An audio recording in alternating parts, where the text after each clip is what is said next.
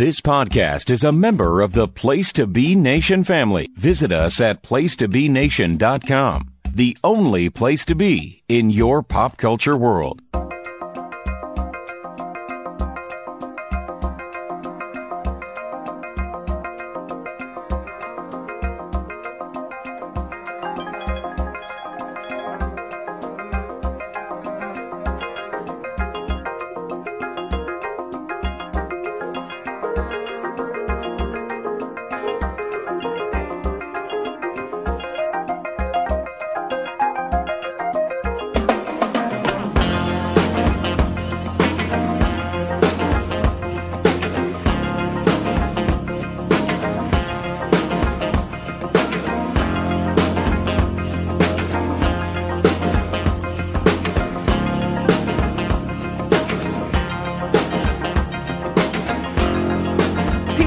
Wrestling Network friends and family, welcome to this month's journey in the DeLorean on tracks.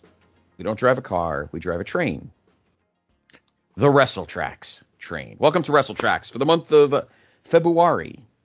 I am your co-host, Scott Criscolo, and I am going to have to admit a truth. But let me bring in my co-host, the man from the Isle of Long, Mr. Greg Diener. Hello, GD. How are you? Oh, Scott, when you said a train, I thought you were going to mention the Super Train, but that's my other podcast where we talk about Super Train. So, I was going to say Ice Train, but we're not in that part of WCW. No, they might say that there'd be some fire with Ice Train. Exactly. Yes.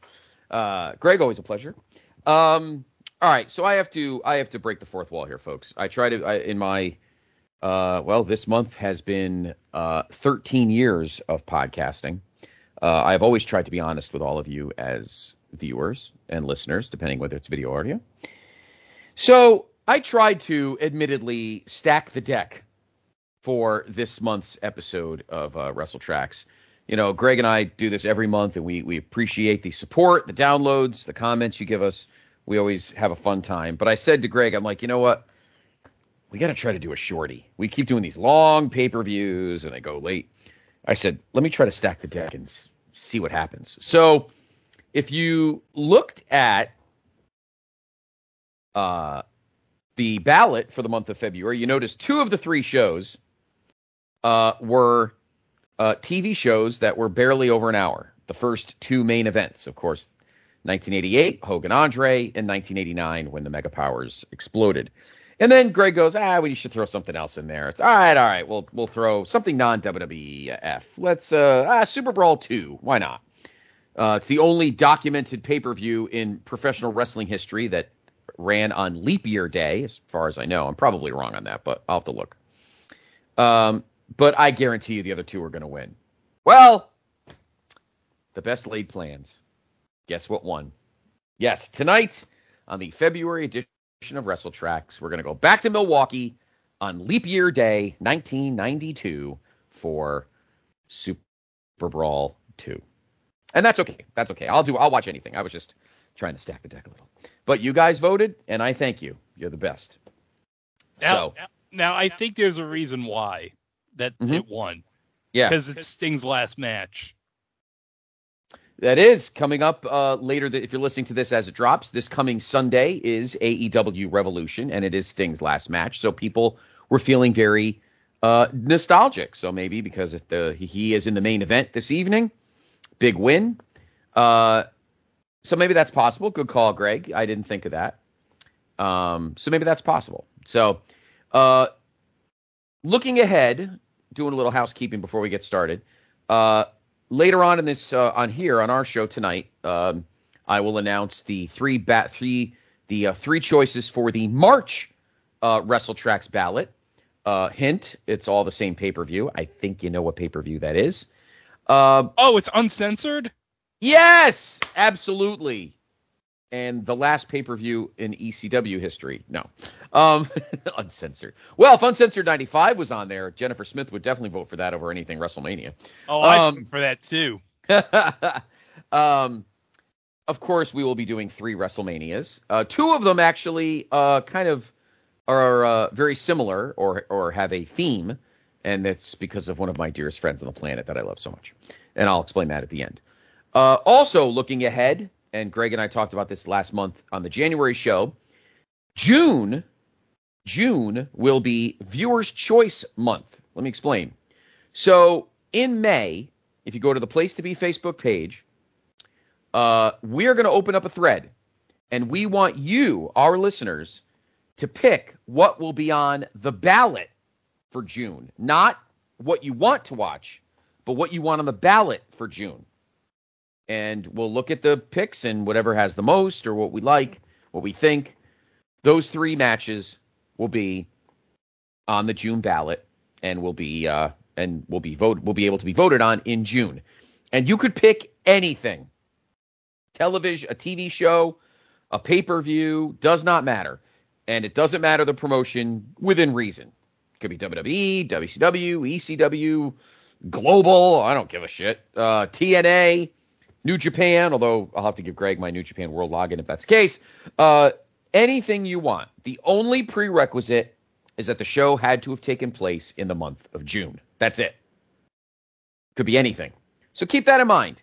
We will open up that thread sometime in May, and then, of course, as I always do, second week of June, the ballot will be unfurled. But we have a couple months to do other ballots before that. So later on in the show, I'll announce what the 3 picks are on the March Mania ballot. But enough yapping from me. Let's get fired up, Mr. Diener, shall we? Yeah. All right. So if everyone has the cock, or if you have the tape, or hell, if you have I don't think they ever did a DVD for it. So no. If you're watching it on VHS, that sounds like fun. Or if you have it on Peacock.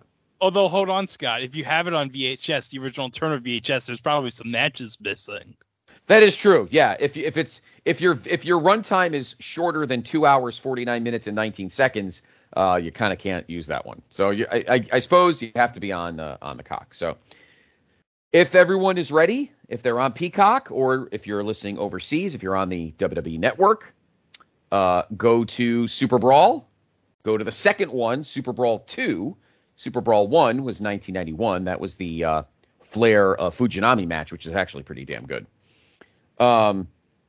Pick the second one. And here we go. In 3, 2, 1. All right. We get great early 90s graphics. We've got a banger of I don't want to say bangers of matches, but some matches are really great, and some of them are. But this is one of those shows, I think, Greg, where I think it's up to everyone's tastes. Yeah. I guess. You know? So, yeah, we are. Super Brawl II, live from not the Mecca. This is definitely not the Mecca. I don't think it's the Mecca. It's the Mecca. It is the Mecca. It doesn't look like it is the Mecca in Milwaukee. I guess from the angle, Steve Willie's going to kill me because I should know that it's the Mecca. I don't know. It just doesn't look like. Maybe it's because of the wrestling part of it. It looks smaller than an NBA arena. We'll talk about the team that plays in the Mecca a little bit later on. So again, this took place on Leap Year Day, February 29th, 1992. I am going to go, while we're chatting tonight, Greg, I'm going to go to Wikipedia because I'm pretty sure, once again, probably wrong, I'm going to look and see if there were any other pay-per-views that happened on Leap Year Day. I don't think there were. No, I don't think so either. Well, Tony and Eric are running over the matches right now. Mm-hmm. And Eric has been with the company since what? Great American Bash 91? Yeah, he was there. He pretty much debuted right as AWA hit the toilet. I bet you Stanley Blackbird fired him, because he's a fucking jerk. So, jerk all the time. One thing you can always count on Wrestletraxx, we're always going to bash Stanley Blackbird. Yeah, he's a piece of garbage. So, well, WWE did not have a pay-per-view on Leap Year Day. Of course, the only one in in WCW is the show you're watching right now. Yeah, I doubt it. This is pretty much the only show that's ever been on Leap Year Day. February 29th, 1992. We're nestled in between the Royal Rumble and WrestleMania 8. WCW trying to get themselves on track, watching their guy, Ric Flair, win the Royal Rumble and the WWF title in Albany, New York. Missy Hyatt, my girl. Ooh.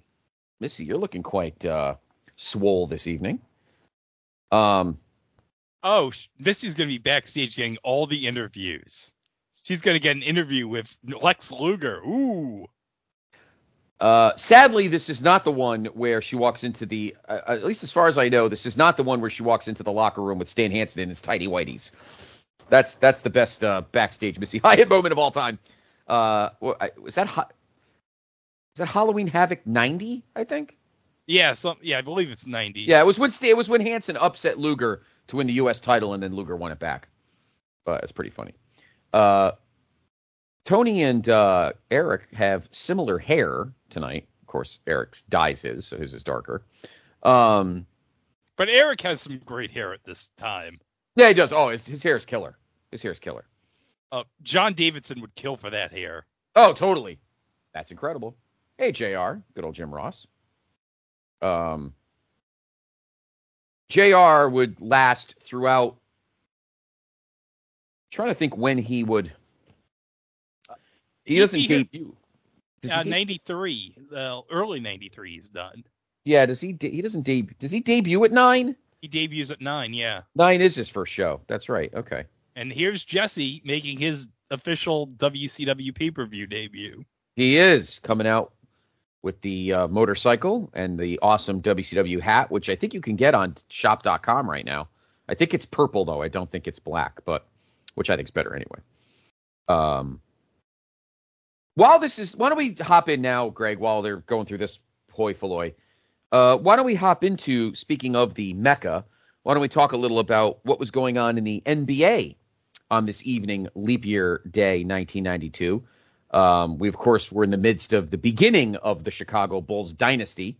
They're the defending world champions. Hold on a second. I think Jesse's going to say something about Jim right here that I want to point out. Okay, sure. I'm going to turn it up a little bit so I can hear it.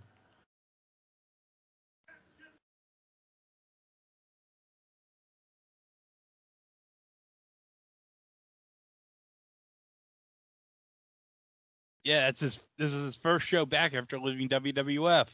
Yep, he had to sit through almost I guess it was a year and a half of no compete, because Jesse left WWF sometime in July of 1990. And it was over royalties because he was going to have a Sega Genesis game. Yes.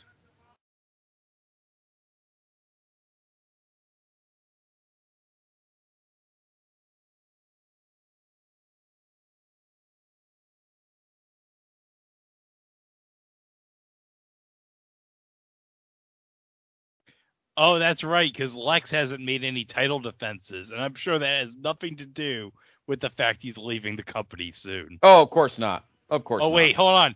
If you had a cowboy hat, you would look just like J.R. Ewing. Oh.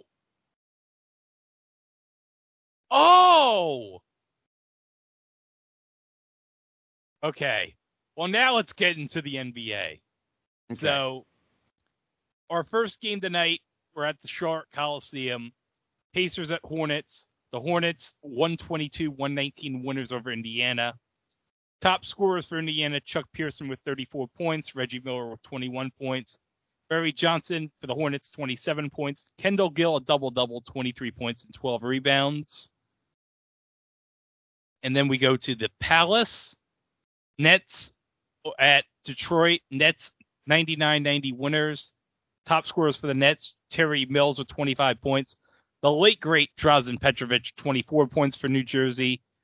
And for the Pistons, Orlando Woolridge has 30 points. Isaiah had 18 points. And then we go to the Oakland Coliseum Arena, was futurely known as Oracle Arena. Yep. Heat at the Warriors. Warriors 136-110 winners over the Miami Heat. Top scorers, Willie Burton for Miami off the bench with 25 points. Brian Shaw with 16 points off the bench. Gwen Rice with 13 points. For Golden State, Billy Owens, 23 points. Chris Mellon and Tim Hardaway, 21 points. Hardaway had a double-double, 21 points and 11 assists. And now, see Jushin Liger coming into the ring. Yes, we have our opening match. We go out of the gate with a hot one here. We have the WCW Light Heavyweight Championship on the line. Jushin Liger as Herb Coons used to type, and of course we always mocked it on the Place Be podcast. Hold on, Jushin Liger.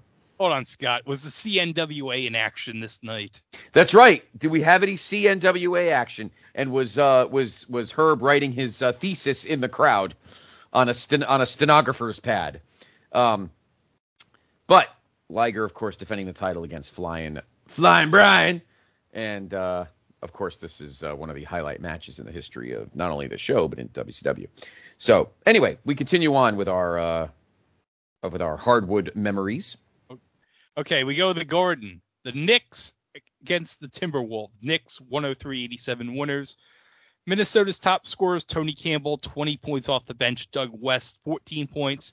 Patrick Ewing had 19 points and 11 rebounds. Kiki Vandeweghe, 18 points off the bench. And I believe this would be Kiki Vandeweghe's last season with the Knicks. Probably. Going to Arco Arena, the Kings and the Supersonics. Kings 115-110 winners over Seattle. Seattle's top scorers, Eddie Johnson, 21 points off the bench. Dana Barrios, 19 points off the bench. Sean Kemp, 14 points off the bench. So they got a lot of production on the bench this night for Seattle. For Sacramento, Lionel Simmons, 27 points. Mitch Richmond, 26 points. And Spud Webb with 24 points. And the Nuggets took on the Spurs in San Antonio. The Spurs were 115-112 winners. Denver's top scorers, Greg Anderson, 22 points and 18 rebounds with a double-double. Muhammad Abdul-Raif, 17 points off the bench. For San Antonio, David Robinson, 34 points. Sean Elliott, 27 points. Oh! Jushin Liger reminds Jesse of the Predator. Really? Yeah, well, Jesse would know.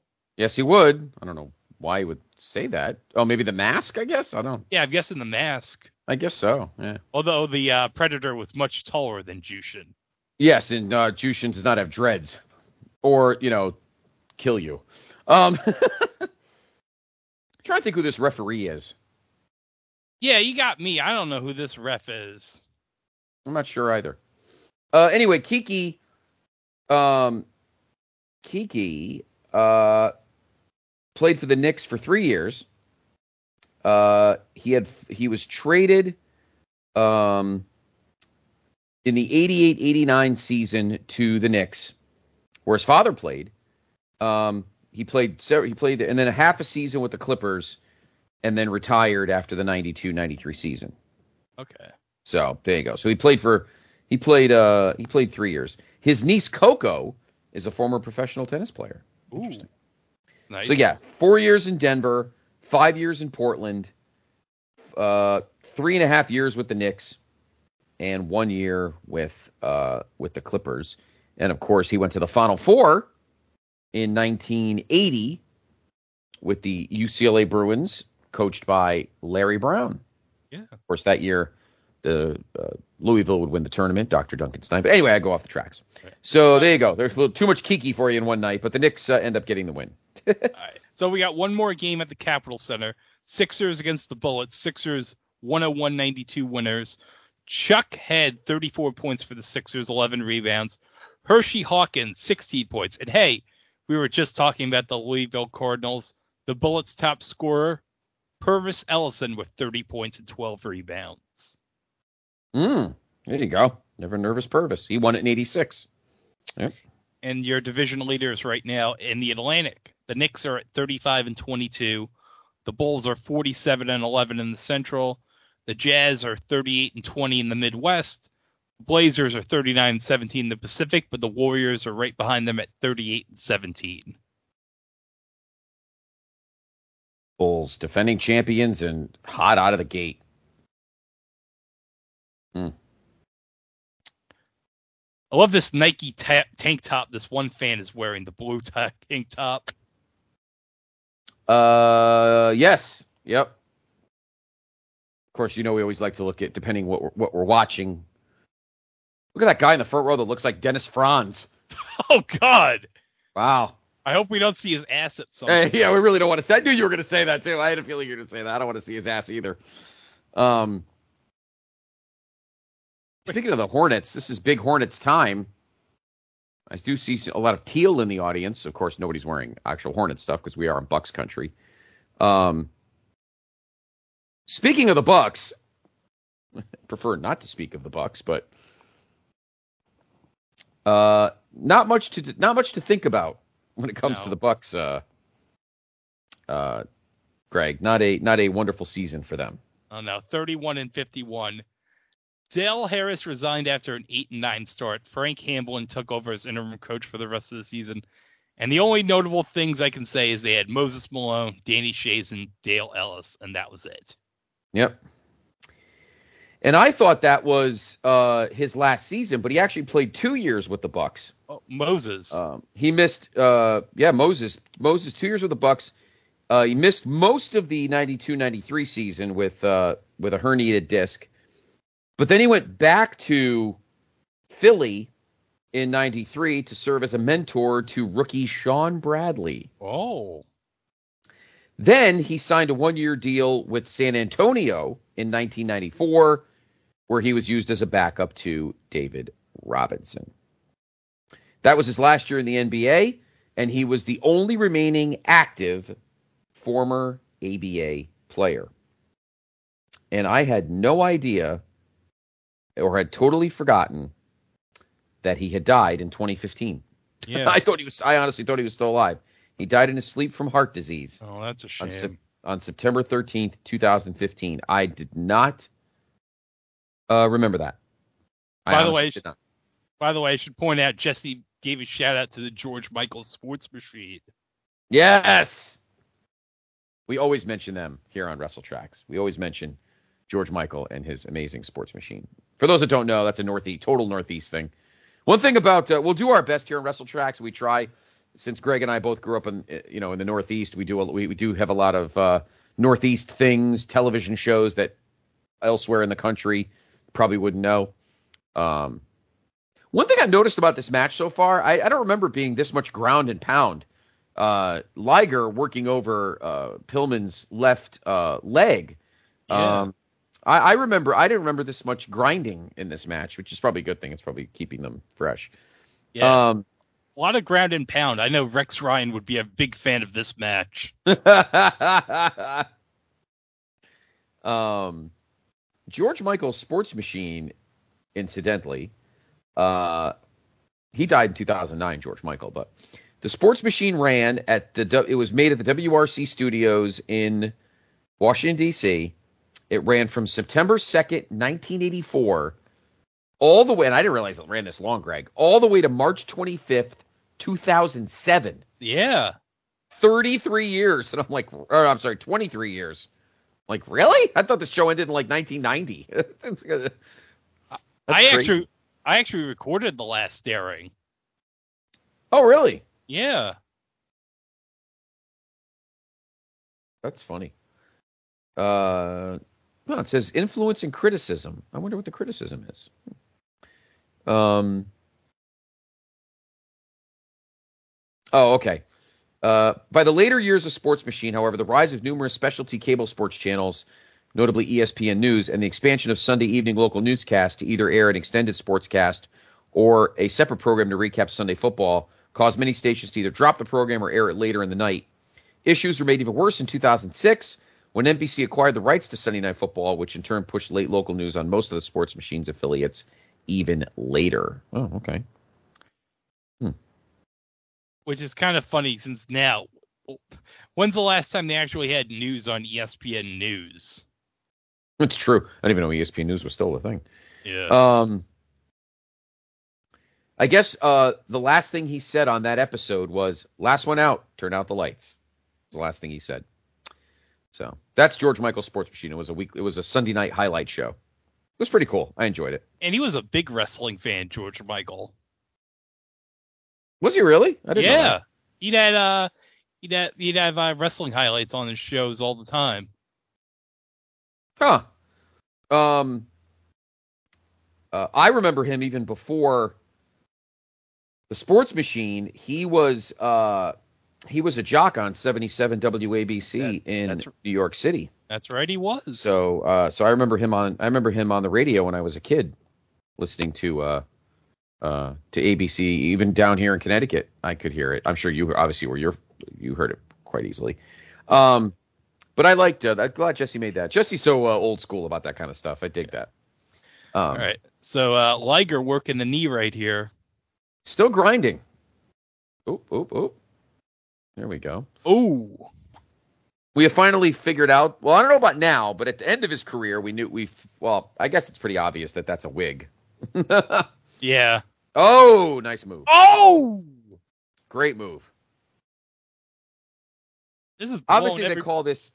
This is what you call, Greg. A lot of people call this a sandwich show. Great first match, great last match, and kind of mustard and goop in the middle. We'll see if that's the case, though. Something tells me we're going to be sneakily surprised at some of the matches on this show that maybe don't get the pub they deserve. But and Liger's winning everybody over here. Oh yeah, totally. Yeah, I agree. Totally winning people over. And Jesse's like, he's won me over too. So.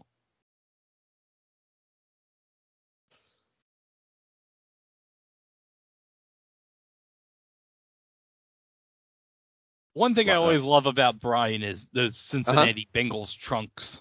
Yeah, you just took that right out of my mouth. That's exactly what I was going to say. I don't know who the quarterback was in '92. I think it would be. I think Boomer, because it's his last year. Because then he would have gone to the Jets in '93.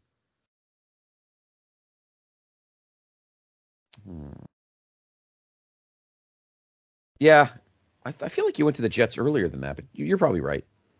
Well, the '92 draft, which would be probably a couple months after this, the Bengals had the number 1 pick, or they had the 6th pick in the first round, and they did take David Klingler. We all know what happened to him. Also in this draft was Carl Pickens and Darrell Williams. So they had a couple of decent picks out of this. Boomer is the quarterback in '92. They would go 5-11. And that would be it for Sam Weish, I think, right? No, Dave Shula was already in. Oh, Dave Shula was already there? Dave Shula was already there, yeah. So Sam would have already gone to Tampa Bay at this point. Yes. Sam Weish was, Sam was head coach in '91. The Bengals went 3-13, and he was fired and replaced by Dave Shula. So he was the youngest head coach ever at the age of 32. And I don't want to hear that Sam Weish died. That would make me sad. He did. He died in 2020. Yeah, damn it. These things make me sad. He had one of the great promos ever when I think someone was throwing snowballs in Cincinnati, and he took to the PA and said, "If somebody knows the guy, please point him out, because you don't live in Cleveland, you live in Cincinnati." Oh, I love that. December 10th, 1989. He used to run up the score on the Oilers because he hated Sam Weish too. I mean, he hated Jerry Glanville too. Anyway, yeah, Jerry Glanville and Sam Weish, one of the great feuds of all time. Oh, it's tremendous. Yeah, I guarantee this: Sam Weish never left any tickets for Elvis. No. Following the 92 season, the Bengals went in a new direction. Anthony Munoz retired, and then they traded Boomer to the Jets. So David Klingler would end up being the starter, and we all know what happened after that. I guarantee you this: when Boomer went to the Jets, he didn't get an injury 4 plays into his first game. No, he did not. Klingler would play 3 years with the Bengals, 2 with the Raiders, and then he was on the Packers practice team in '98. God. Yeah, he was not good. No. He did get his number retired by Houston. Okay. By the Houston Cougars. So. Yeah, well, so what? Andre Ware has his number retired too. Yeah, he does. A lot of guys have their number retired by Houston football team. Oh, let's see. Oh! Thought we were going to get a superplex, but Pillman threw Reiger to the ground. He's on the top rope. He goes for a high cross body. 1, 2, and kick out. Oh. This is a great choice. Look at that dude with that awesome Budweiser shirt on that's jaw-jacking. Oh, that man. Guy's got NASCAR fan written all over him. Who would have been driving the Budweiser car in 92? 1992. Well, let's see. 1992 Winston Cup. Oh, that's 1999. I don't want 1999. I want 1992 NASCAR Winston Cup Series. Because usually it says who's on them. Let's see. Actually, I could look up who won the Daytona 500 since this is February. So yeah, it was probably a couple of weeks before that. Yeah, that makes sense. That took place on, let's see, February 16th. Ernie Irvin, driving the Kodak car, won the Daytona 500. Good driver. I'm trying to see who won 1992 Winston Cup Series. Here we go. Alan Kulwicki won the Winston Cup Championship, and then, of course, he passed away in a terrible crash. Oh. Trying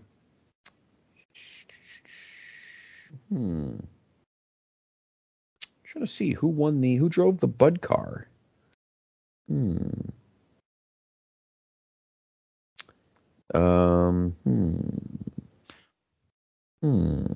Sterling Marlin. Wait a minute. Did you say the 1992 Daytona 500? Yeah, 1982 Daytona 500. Yeah. I got Davey. Did you say Davey Allison? No, I said Davey Irvin. I think won the. Ernie Irvin. Ernie Irvin. Okay. No, this says Davey Allison won Daytona. Well, let me just double check. Let me just double check again. 19. Okay. Oh, superplex. There you go. Liger going for the pin and kicks out again. Okay. I'm looking at the program. I'm sorry. Yeah, Davey Allison won the Daytona. Okay. Oh yeah, he's on the cover. Yeah, Ernie, I think, won it the previous year. That's probably why. Yeah, he probably did. What car was Davey driving? Whoa, we got a new champion. There's the pinfall and the new crowd stands up. We have a new WCW light heavyweight champion. It is Brian Pillman. Oh. Drove the... Oh, yeah, because I remember Davey Allison's death. Yeah, I remember when that happened. Let's see. Throughout its history of NASCAR, the iconic Budweiser car has been driven by Terry Labonte, Darrell Waltrip, Bill Elliott, Ken Schrader, Ricky Craven, Wally Dallenbach, Dale Jr. Oh, yeah, well, Dale Jr. drove the Bud car. Oh, of course. During this era, the 2000s. In the 90s,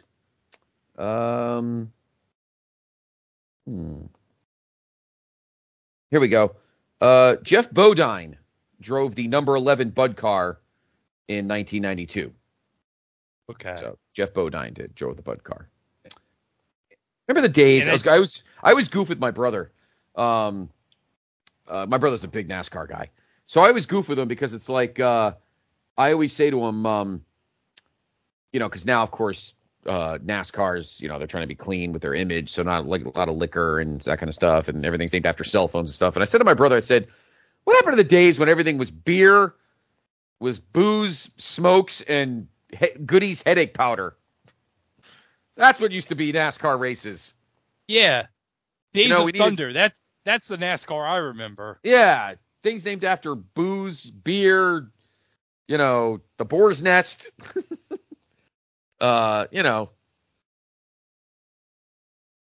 Winston, Marlboro, Cools. That's what we need. That's what I said. We need more vices in NASCAR again. Oh, no. Missy Hyatt was the tailor-made man. The tailor-made man. Terrence Taylor. His version. WCW finally trying to make Terry Taylor Mr. Perfect. And this is what we get. We get a cheap-looking Ted DiBiase suit. This is like the Ted DiBiase $1 Million Man outfit if you ordered it on Wish.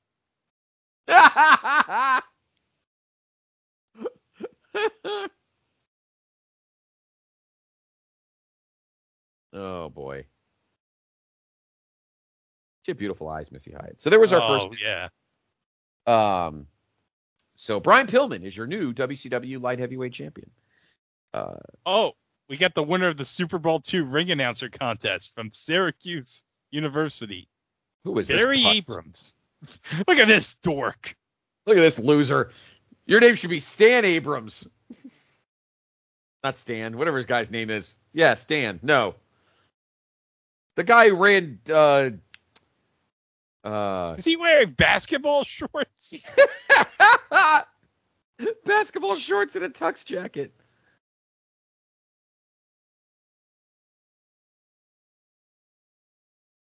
Marcus Alexander Bagwell. What the hell is that dude wearing? You got me. He's literally wearing basketball shorts. Syracuse orange.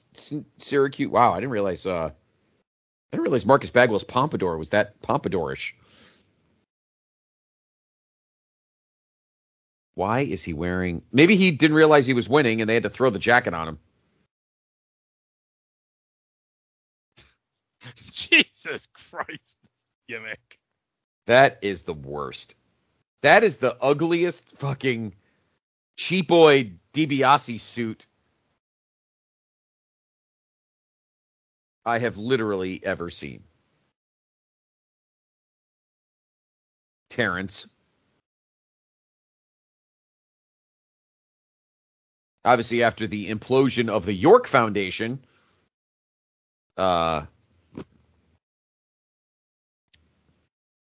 we have...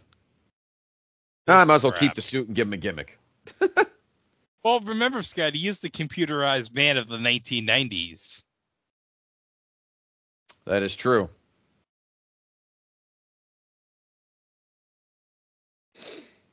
Oh. Terrence Taylor tried to make Marcus Alexander Bagwell his protege. Interesting. Yeah. Well. Let's see. Dale Jr. started putting Bud on his car in 2003.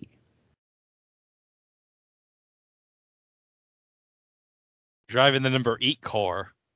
That's right. Then he went from Bud to something else. I was a big Dale Jr. guy. I liked when he went to his new car. Like he went from 8 to 88, because obviously because his stepmom didn't he have some dispute with his stepmom over? Oh yeah, there was always issues. There was issues when Dale Sr. was alive. The issues with Dale Jr. and his stepmom. So.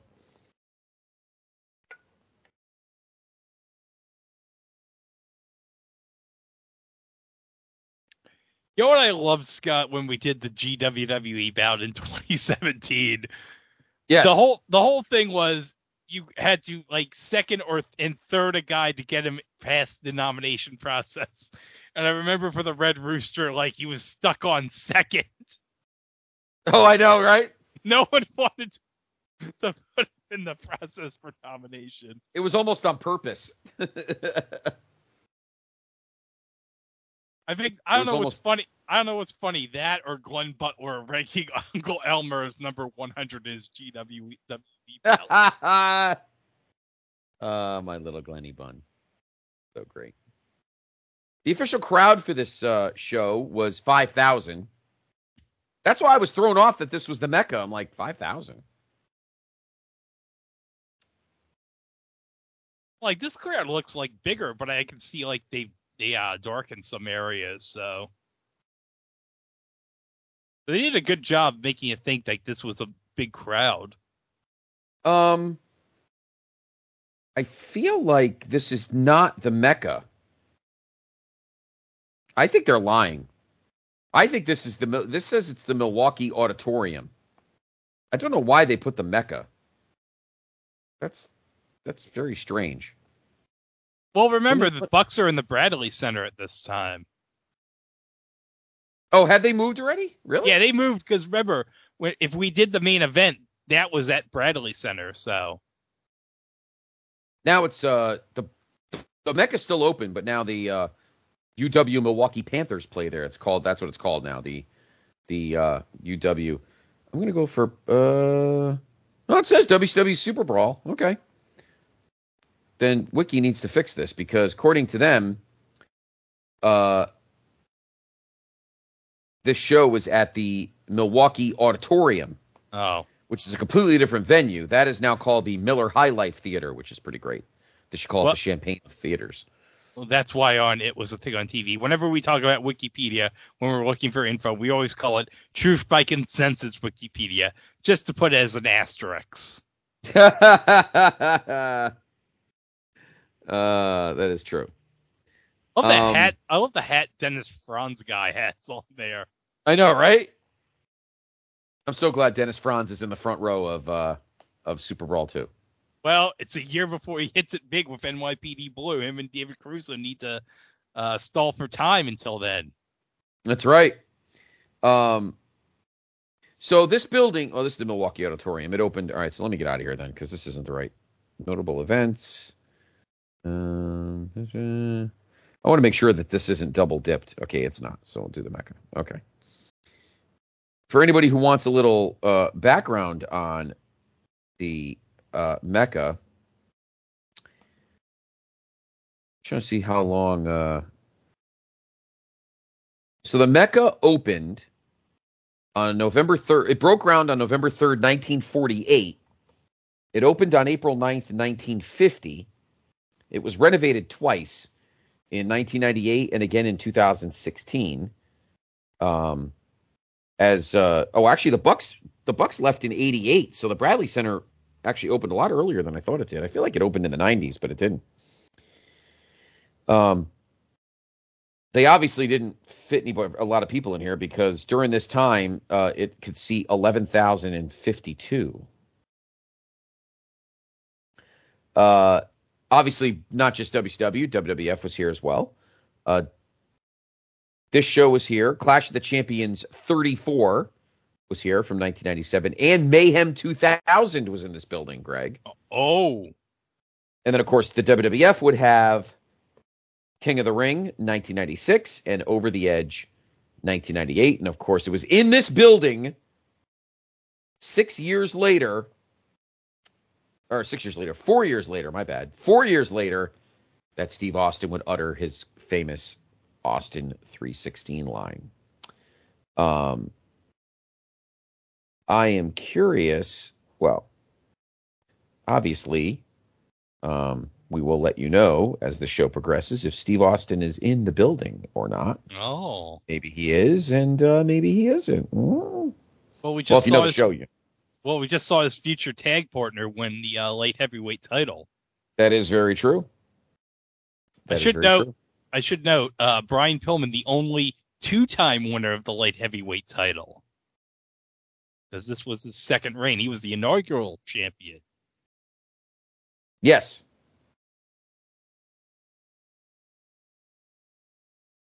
Actually, Brian would hold that light heavyweight title until Beach Blast, where he lost it to Scotty Flamingo. Future Raven. Of course. Future Raven. And then the last champion was Brad Armstrong, who won it at a house show on July 5th. and then the title was deactivated when Armstrong was injured at Clash of the Champions 20. And then, of course, eventually they would have a cruiserweight title, but we're getting ahead of ourselves. Yeah. So, not a terrible match. No. Not the greatest match, but I wouldn't say a terrible match. This is surprising. I thought this was going to be god awful. So.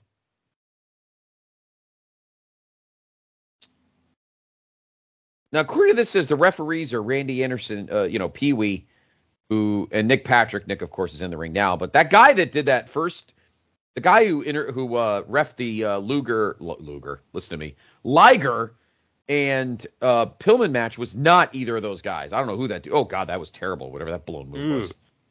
Oh, that was ugly. Wait, he won? Oh, Wait, huh? They didn't even know the match ended. What? Oh God, stupid. Wait, the or match. Are they? What the fuck is happening here? I have no idea what's going on. I think the match, it was a 3 count, but Bagwell, I don't even think realized it was a 3 count, and he kept wrestling. What a meathead.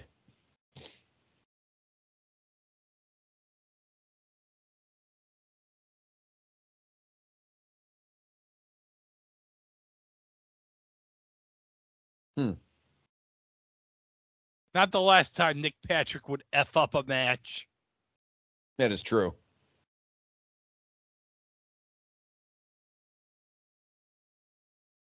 Ooh, who's Missy going to talk to? He's the winner. Ooh. Lex Luger in that really high-end, high-quality, not print shop sign. I love you, Harley Race. Harley Race should tell her, now hit the bricks, you old bag.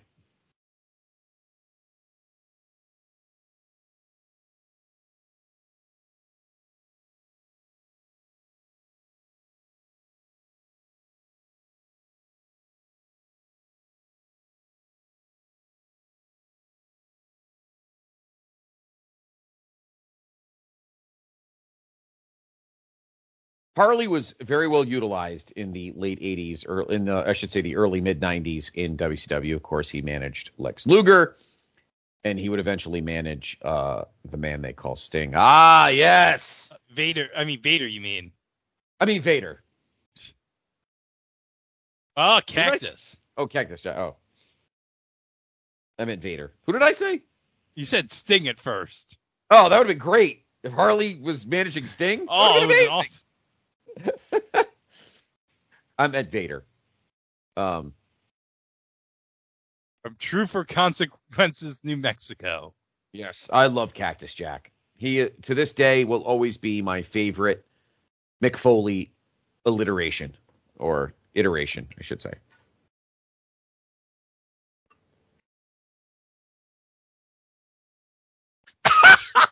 Pat Buchanan reference from Jesse.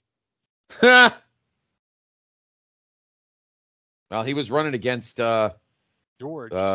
Still President Bush in the primary. I just watched the 90s CNN documentary series from way back about that episode was about that. Ron Simmons proudly wearing his Seminole colors.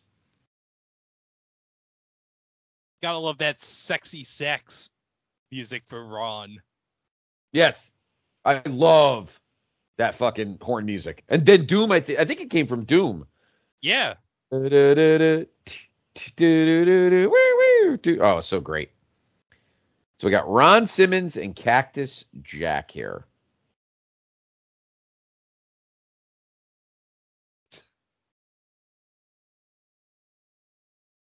Cactus would have some good matches in this early stretch, but he really wouldn't come into his own until 1993. Yeah, but he was a good worker. Yeah, the Vader feud would elevate Cactus. Correct. And 92 would be a great year for Ron.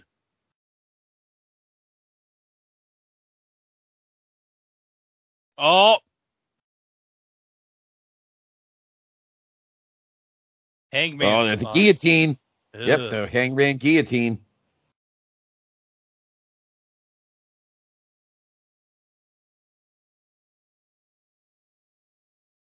Of course, Ron would, in 5 months, win the WCW championship from He Vader. would indeed. Yes, he would. Of course, Harley Race would transfer his managing duties to Vader from Luger, because of course Luger would eventually leave. In fact, right after this, we'll talk more about Luger. We'll talk more about Luger when we get to the main event. But I liked when Ron Simmons wore his Seminole colors. Definitely. Speaking of, why don't we look back real quick, because we always have to transition into something. That previous season, the 1991 Florida State Seminoles had their usual very good season. They went 11-2. They were ranked number 1, but they lost to Miami after Wide Right won. Casey Weldon was runner-up for the Heisman, 1991. Of course, that year it was won by Desmond Howard. Florida State was an independent at the time. They wouldn't join the ACC for a couple of years. They would lose back-to-back games at the end of the year. They were undefeated. But then on November 16th, they lost to Miami. Wide Right won. And then JYD. JYD in a white tuxedo. He can afford the white tuxedo, but he can't afford a seat ringside. He's got to sit up with the cheapos. Well, obviously, if you put him at ringside, it kind of ruins things. Then the following week, they lost at the Swamp 14-9 to Florida to end the year. And then on New Year's Day, what a weird game. They beat Texas A&M in the Cotton Bowl by the score of 10-2. What? 10-2. They beat Texas A&M. So the 91 Seminoles, and we're only mentioning that because Ron Simmons is wrestling, went 11-2 the previous season. Probably were national championship favorites, and then lost Wide Right 1 to the Canes. Of course, who won it in 91? Washington. No, it was a split national championship, I think. Right, Washington and Miami. Because this is the year Rock won it. Yes, that's right. Washington was the better team, in my opinion. But anyway. Yeah, definitely. 2 straight years of split national champions, because the year before it was Virginia and Georgia Tech. Did the split, if I remember correctly. No, am I thinking of Colorado? Maybe that's 89. Now I'm confused. I just confused myself. Who won it in 90? Anything pre-BCS, it's like, whatever. Yeah, it's all goulash. It's because it was run by everybody else. Thank God we have Cactus. Cactus working them over. What were you saying? Thank God we what? Thank God we don't have to worry about the everything with the playoffs now in college football.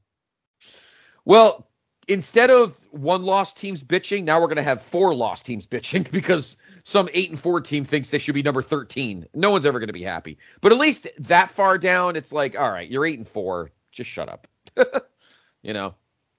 Let's put it this way. There's enough spots for the undefeateds and the 1 lost teams, and even maybe the 2 lost teams to get to the tournament. But that's a different podcast for another day. Yeah. Cactus, I think, just ripped off Ron Simmons' headband. Yeah. That's on the mat there. And Pee-wee just picked it up. In his pocket. Yep. Smart. Ron rocking his awesome Jerry curl. Looking really good. I don't know. What do you think there, Franz? What the hell is he wearing? He looks like Otto Vons is what he looks like. Looks like he's got some fucking European cardigan sweater on or something.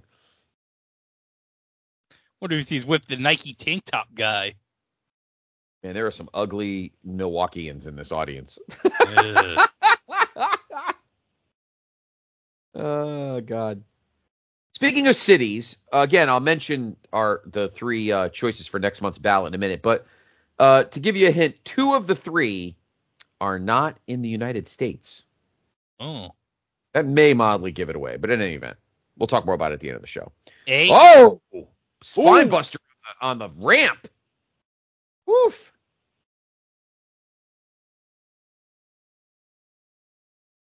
I know Jesse liked Ron Simmons. He liked those straight up like athlete guys. And obviously JR loved Ron. Yeah, because college guy. Well, obviously JR, he wanted to be a college football announcer, so. Correct.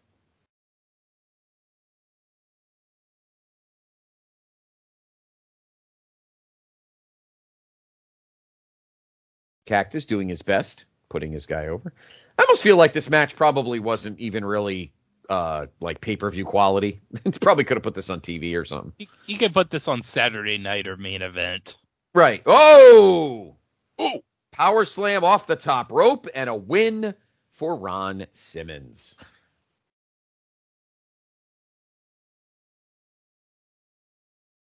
Very nice. So Ron Simmons continues his main event build. Cactus Jack not happy with the loss.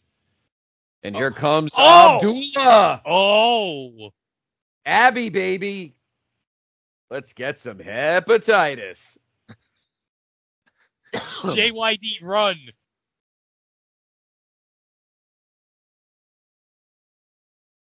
Cactus and Abdullah.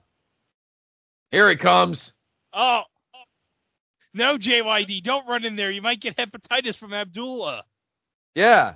And you don't want to drop the pork rinds in your jacket or the cocaine. Is he wearing jeans? I think okay. Just. Oh, God.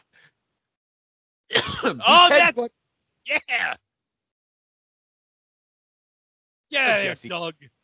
I love Dog. Fuck off, Dillinger.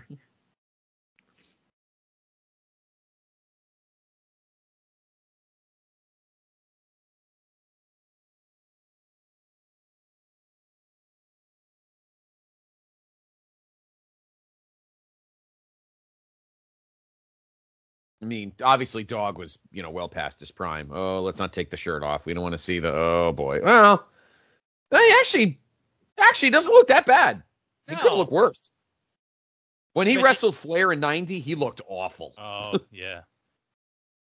Oh, actually, he looked awful in '88. WWF is when he looked awful. Hashtag junk food dog.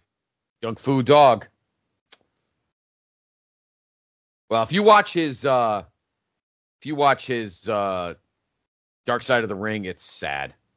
Yeah. Then again, most of those are all sad. I don't think they're meant to be happy. No. I just get upset because a lot of those Dark Side of the Rings, I mean, this is obviously a taste thing. I've had discussions with a lot of people about this. I always feel like if it's somebody who I don't want to know about their past, I don't want to know. And like Junkyard Dog was one of those. I didn't want to know all the things about JYD that we all ended up knowing. I will say I am looking forward to the Earthquake episode for the season premiere. Yeah, I am too, actually. All right, I'm sorry. But where did Bischoff and Shivani get these fucking cheap-ass conference room swivel chairs for their... I think my dad had those in his conference office. Those are like the ugliest things I've ever seen. I don't know why I'm being particular about swivel chairs, but... All right, so while Tony and Eric are talking, how about we go over the NHL for tonight? Let's do it. Let's do it. All right, so the Capitals and the Bruins at the Boston Garden. We had a 5-5 tie. Bruins scored 3 goals in the third period, down 5-2 from Lyndon Byers, Brent Ashton, and Bobby Carpenter. Ray Bourque had a goal and 2 assists. In a preview... He was a thug.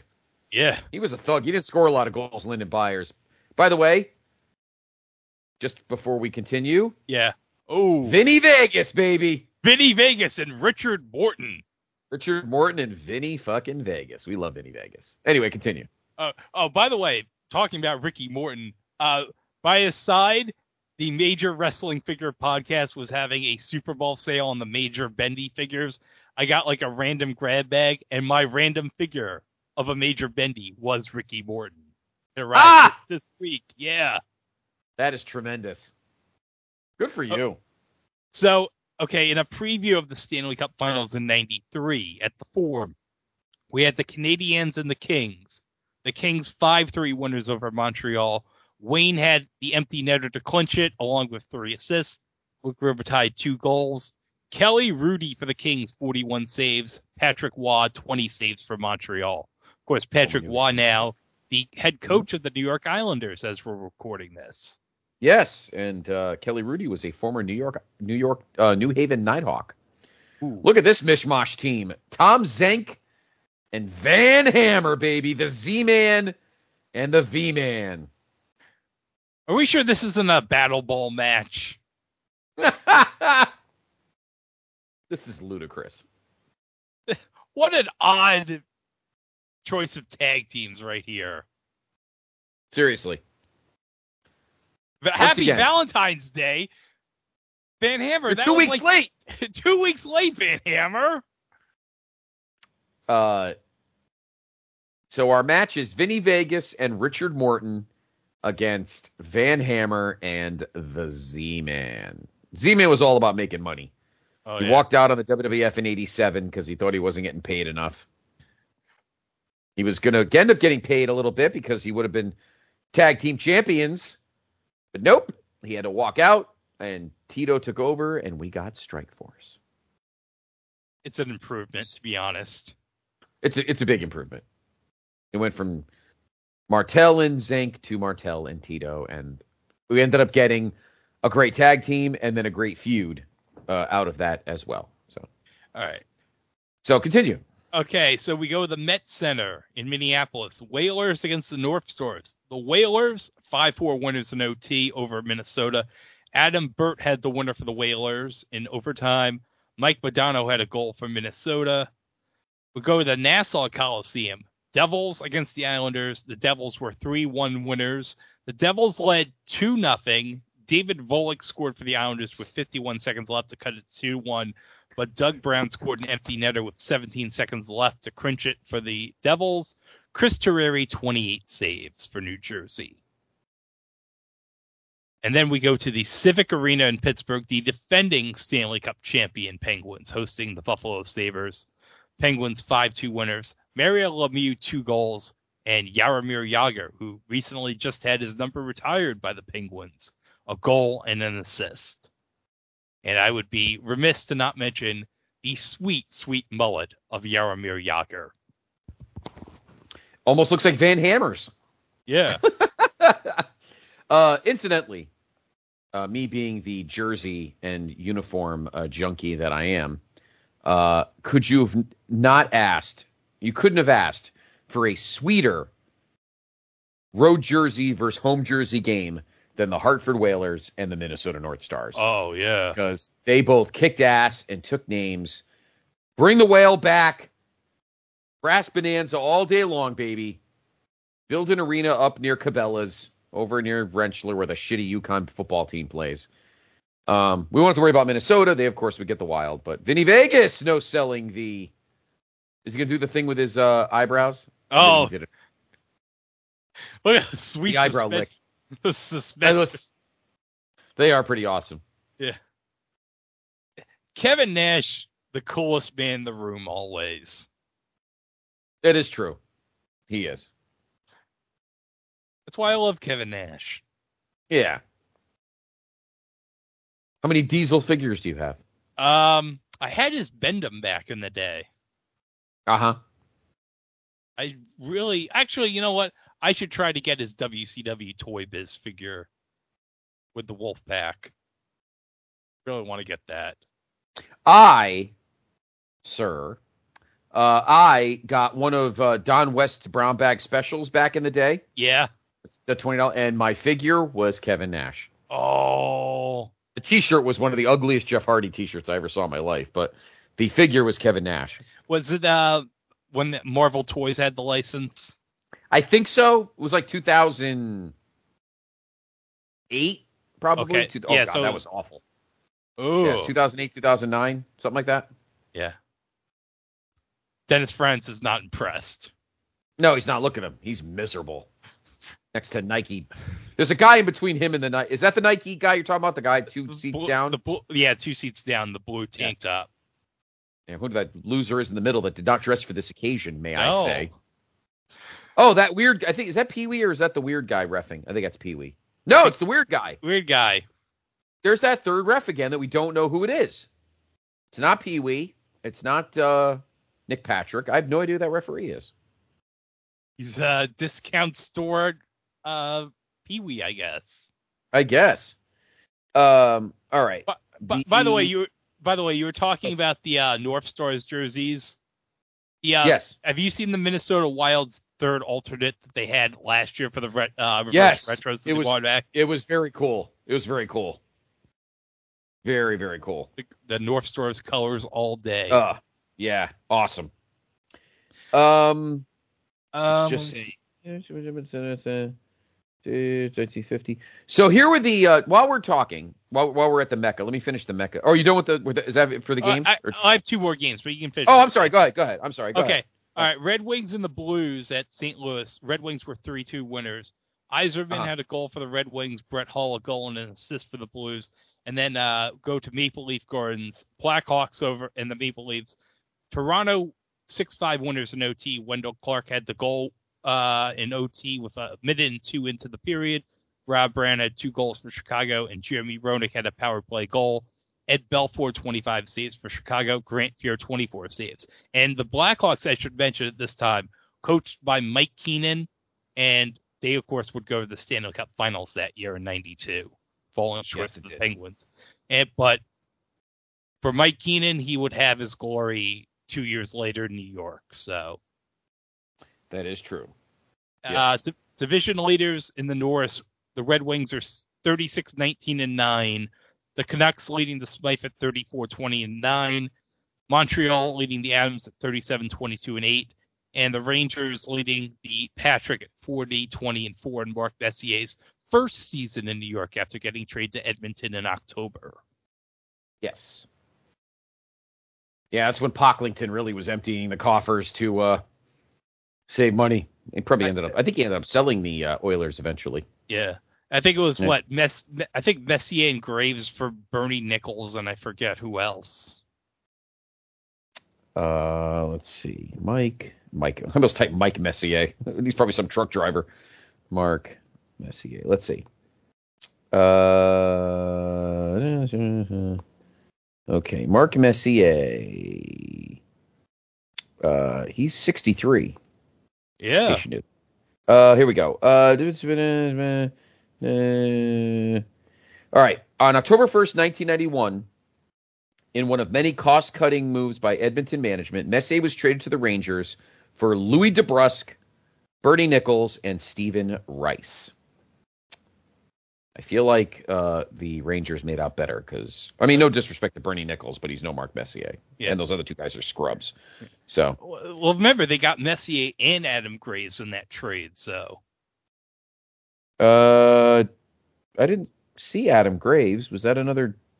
Well, I see signed as a free agent. Let's see. Adam Graves.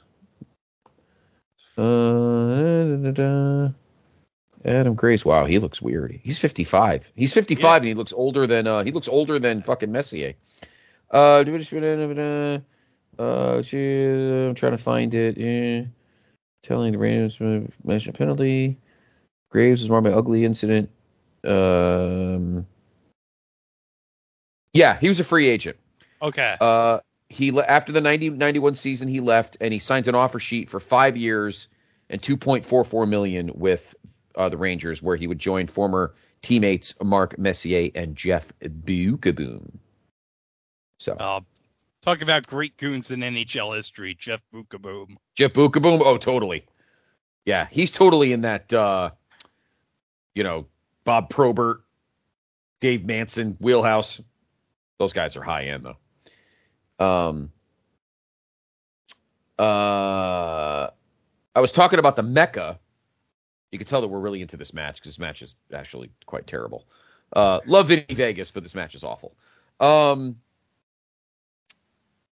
Here are the teams. You want to talk about a ton of teams. Here are the teams that played at the Mecca. Of course, the Bucks played there. The Milwaukee Hawks played there first from 51 to 55. The Bucks played there from 68 to 88. The Marquette played there from 74 to 88. The Milwaukee Admirals of the U.S. Hockey League, the American Hockey, the IHL, and the AHL played there from 73 to 88 and then have been there since 2016. The Milwaukee Does of the Women's Professional Basketball League, see the Bucks, the Does, they were there from 78 to 80. The Milwaukee Panthers played there from the UW Milwaukee Panthers played there from 92 to 98, 2003 to 2012, and from 2013 to now. The Milwaukee Wave of the Major Arena Soccer have been there since 2003. The Brew City Bruisers. Ooh. Ready for this league, Greg? The Women's Flat Truck Derby Association. Oh, yeah, I know all about that. Yeah, we need jerseys for them. 2005 to 2021. The Milwaukee Bone Crushers of the Continental Indoor Football League, 08 to 09, and the Green Bay Chill of the Legends Football League in 20. Formerly the Lingerie Football League, the Legends Football League. I think that's what that is, right? I thought so. Yeah. Yep.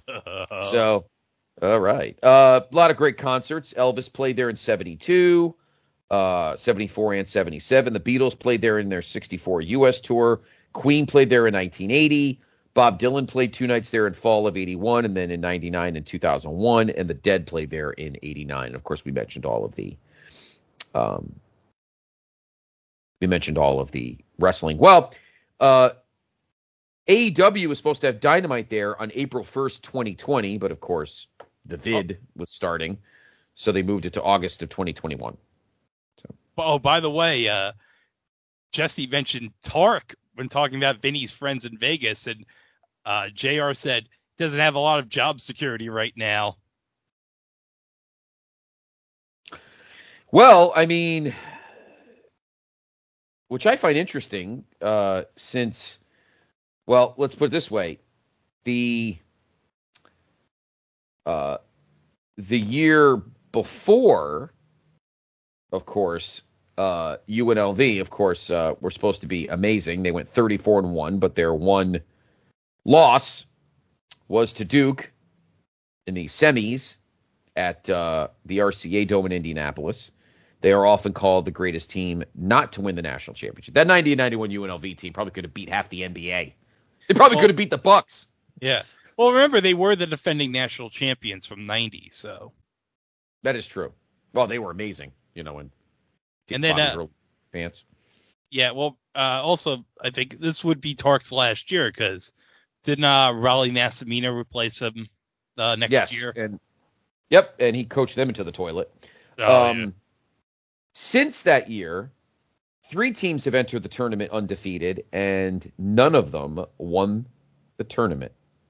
I think the most notable one was the year Kentucky lost in the Final Four to Wisconsin in 2015.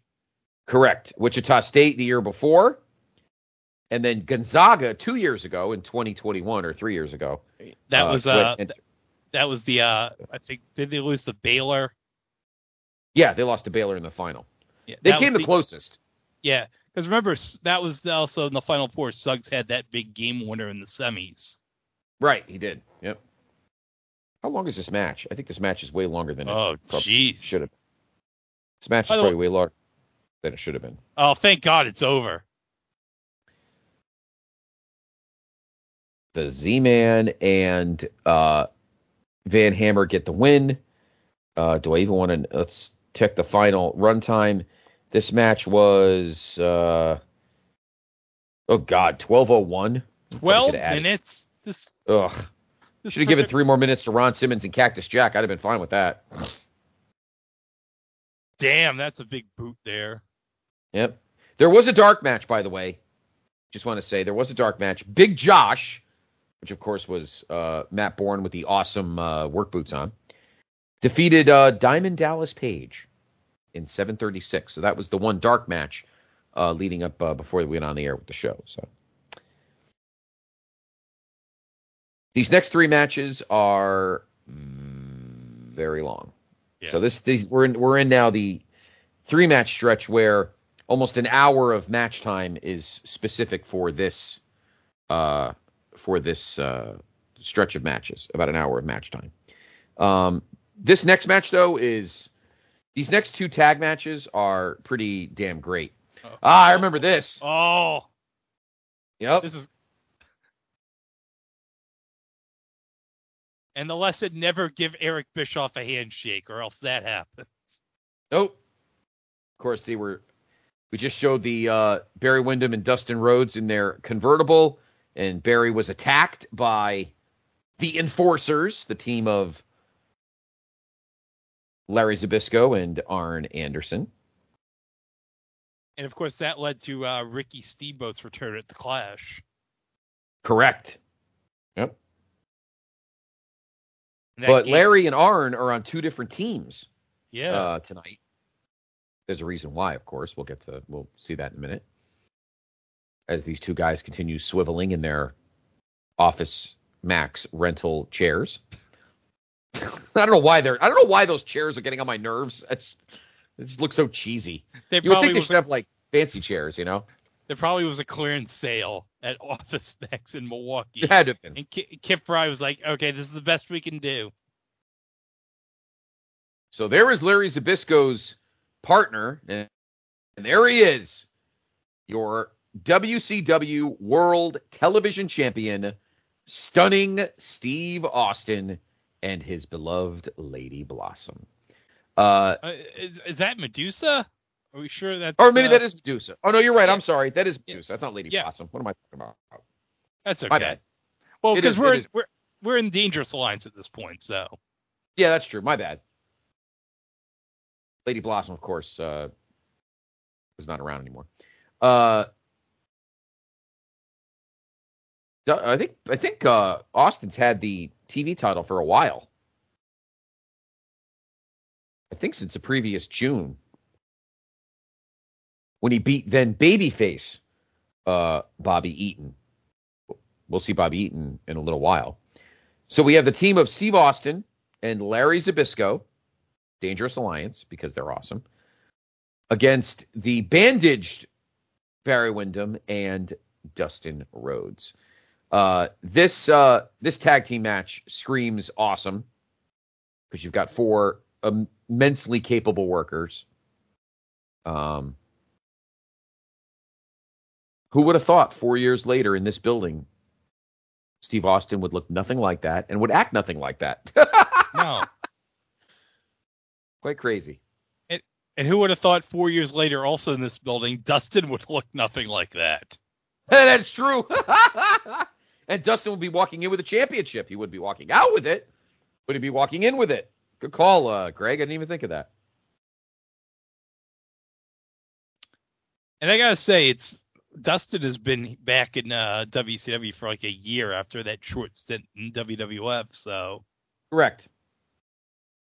And I have to say, it's like the run Dustin has in 91, 95 is just excellent here. Yes, I agree.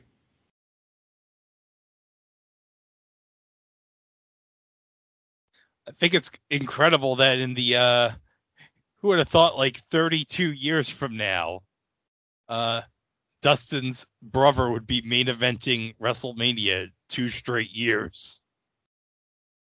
I know.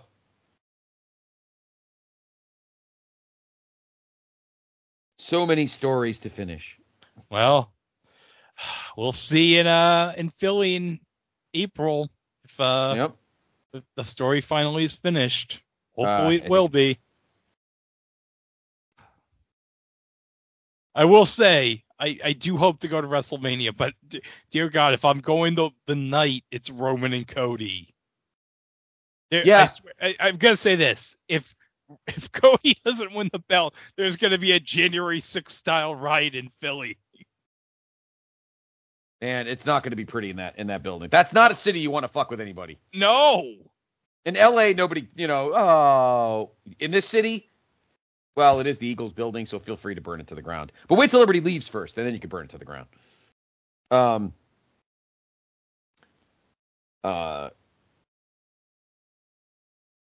So you and I chuckle This is an interesting stretch of this show, Greg, because you and I were goofing that this is a 2-match show, but I got to say, I am curious what my thoughts will be on these next 3 matches. Yeah.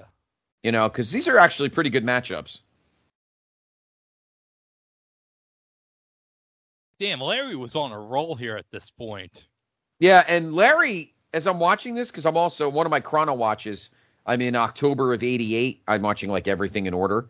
And Larry in 88 did not look as good as he does now. No. He's in good shape here. He was a little pudgy and he had a terrible mullet in 88.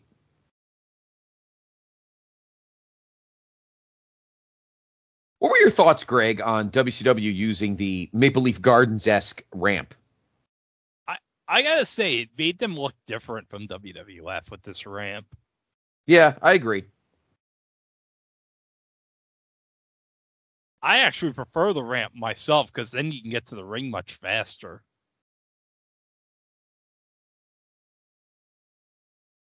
I agree.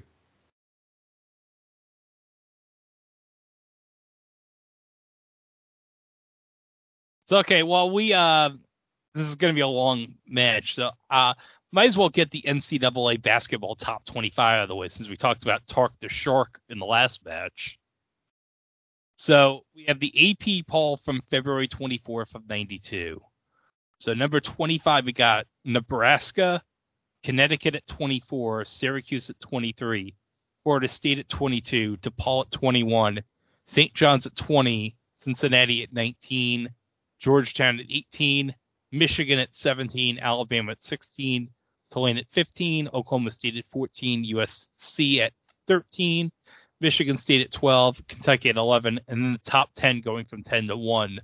North Carolina, Arkansas, Ohio State, UNLV at 24 and 2, Missouri, Arizona, UCLA, Kansas, Indiana, and Duke. Duke, of course, the defending national champions with Leitner's, with that whole team. I think the only non-senior was Grant Hill. I believe Hurley was a junior because he didn't Was get he? drafted. Yeah, because he got drafted by the Kings in '93. Oh, okay. So I guess the only seniors were Leitner, Thomas Hill. Yeah. Yeah, because Grant was a sophomore at this point. And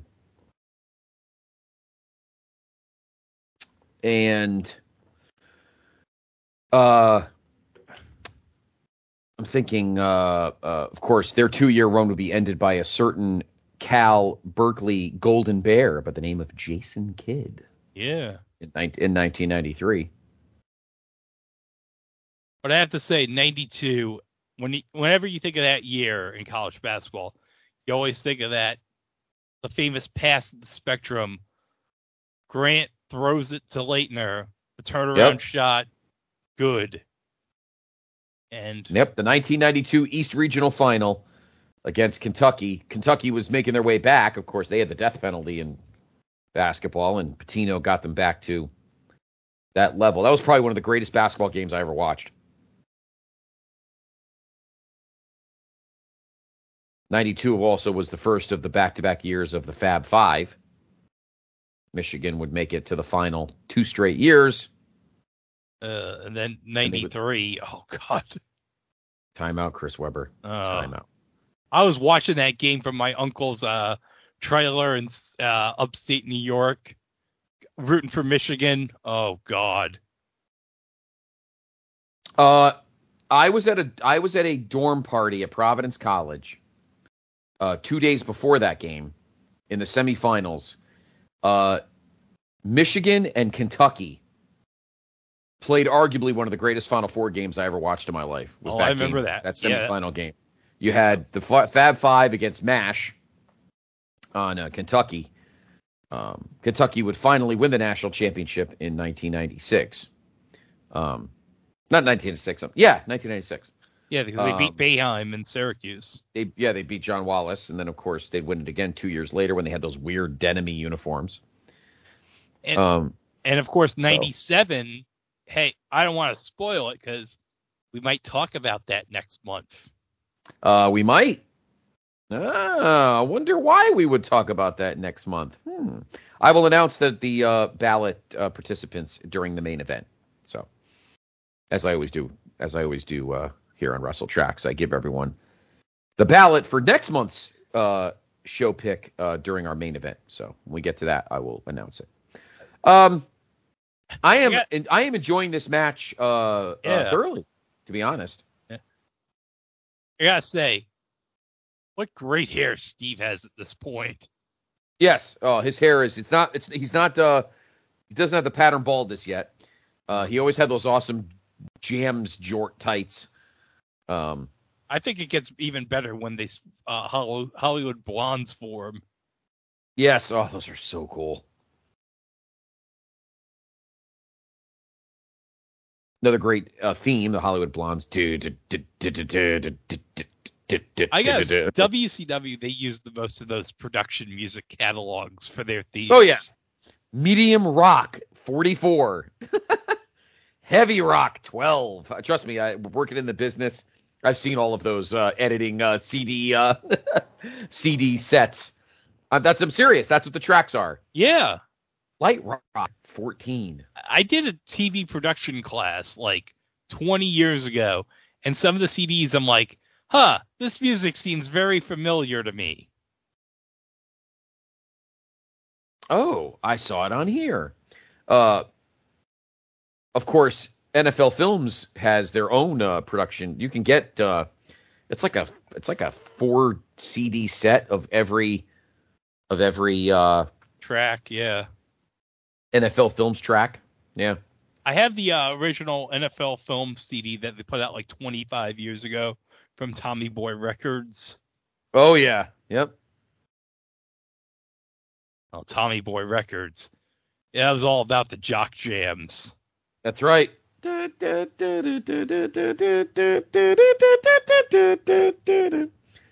had that whole thing going on with Dick Vitale's sound blurbs in the background. It's awesome, baby. Wow, Barry Windham and Larry throwing bombs at each other. These two had a very good feud, I would say 4 years earlier, maybe even 5 years earlier, 87, for the Western States Heritage Championship. Larry and Barry Windham would feud over that title. If I'm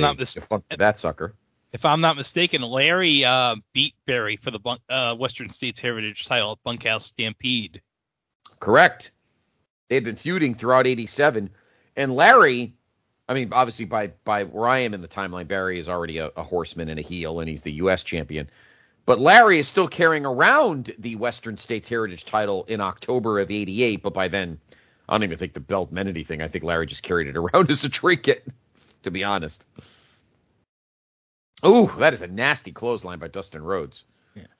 And I think it retires with Larry because Larry goes to AWA after Waller leaves because, remember, didn't get paid for Super Clash 3, as we mentioned, and Larry won the title in the Battle Royal.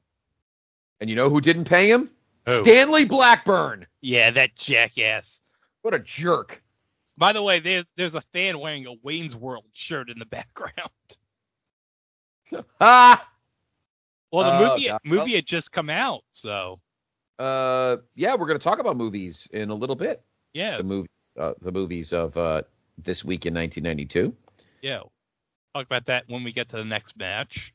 Yes, we'll talk about that in the next match. We'll also mention TV shows in 92. Of course, we're just in the beginning of the great era of the 1990s for sitcoms and such.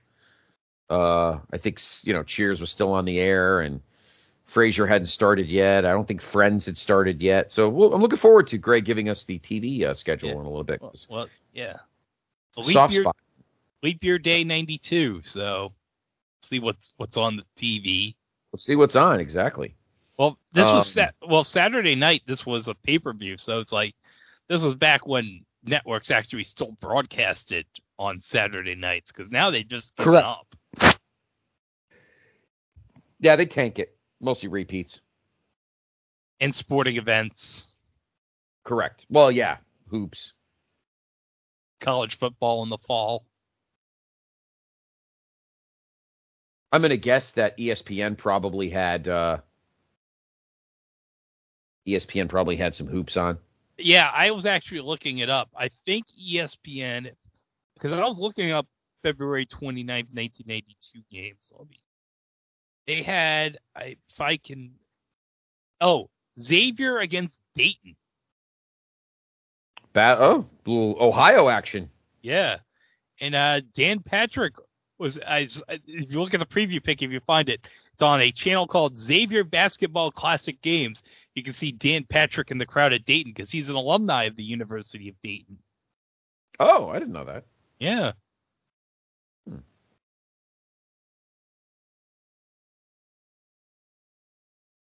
Oh, Medusa, that Jezebel.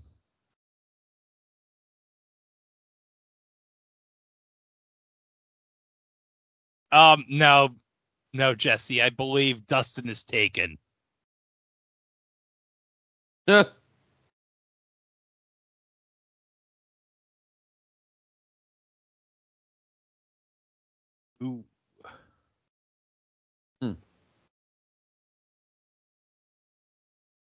Getting down to a little ground and pound here.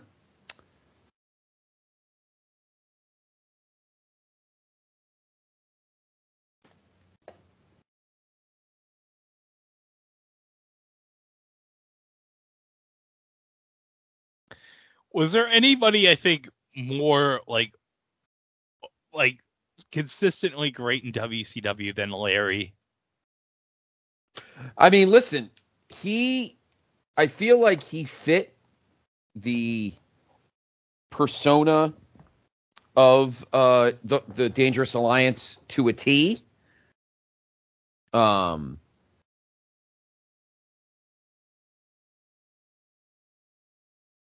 Yeah. Oh. Yeah, because Jesse made a great point. Why is Paulie not here?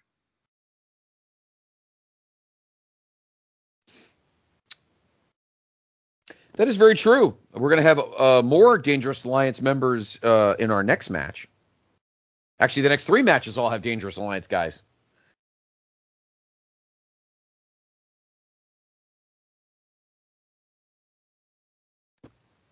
But yeah, Larry, I mean, he's great here with the Dangerous Alliance, but then, like, when he becomes a broadcaster, it's like, that's where he became really great to me, was when he was in the broadcast booth. And then, of course, later, the great stuff with the NWO. The New World Odor. Oh, yeah. He was like, I gotta say, he was probably like the 3rd most over baby face in the company behind Sting. I know. Yep. Actually, no, Luger. So it'd be Sting, DDP, Luger, and Larry as the most over baby faces in the company. Yeah, probably. Yeah. I would not disagree with you on that.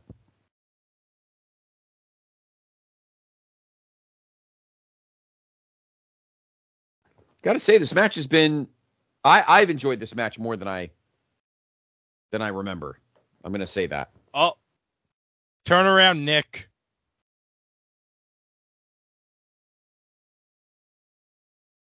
God, even Tim White could have counted better than that.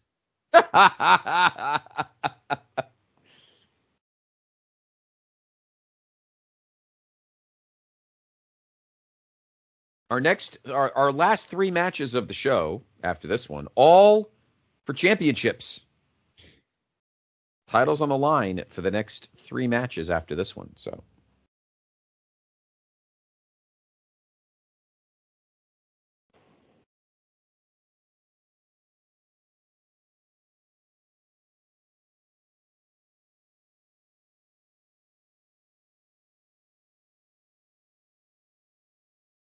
Really working the headlock here. Oh, Jesse said something good? Jim said something about, you're a politician, Jesse. You know what this is all about. Yes. Because remember, Jesse's the mayor in Minnesota. Brooklyn Park. Yep. Mayor of Brooklyn Park, Minnesota. 6 years later, he would be governor. I always thought that was awesome. Jesse was a mayor. Yeah, I thought that was cool, too. I thought that was awesome. Yeah.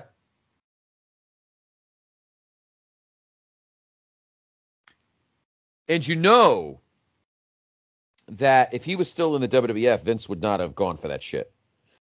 What do you mean you got to miss a pay-per-view because you have a council meeting? It's like, because you got to vote on pothole fixing. Well, 7 years later, it'd be like, whatever. When he came back for SummerSlam. Correct. And he did hire him for the original XFL when he was still governor. Yeah, him and Hitman coach Rusty Tillman. Oh, Rusty Tillman. I'm getting under his skin, JR. It's like, that was so great. What a mess. I had 2 friends, actually. One of them is the purveyor of the PTB Pop experience, Mr. Andy Atherton. He and our buddy Steve were season ticket holders of the New York, New Jersey Hitmen. Oh, that's sick. So, I would have loved to have gone to an original XFL game. I heard that was awesome. They said they were. Yeah, they said they had a lot of fun. No superplex there.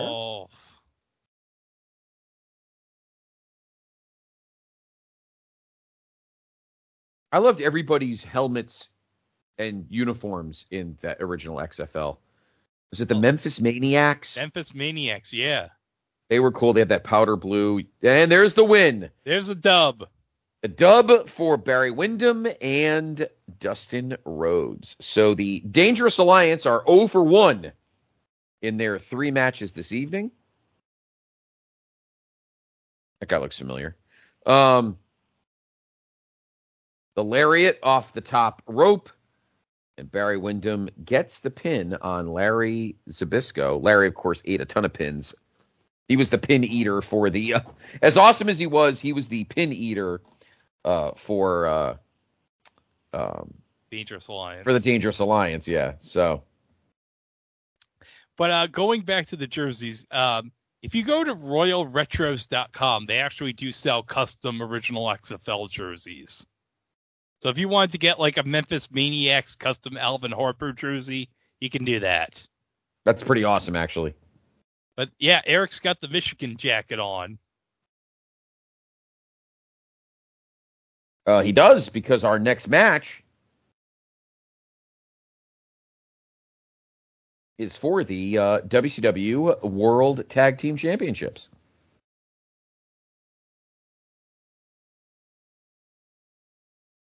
I don't know if Eric was getting a rash, because I think he's a Golden Gophers fan. But okay. Either that or it smells bad. Oh my God. Don't mess up your hair. Oh, hello, Missy. Missy's hair is getting a little frazzled. I wonder why. Her makeup doesn't look smudge though.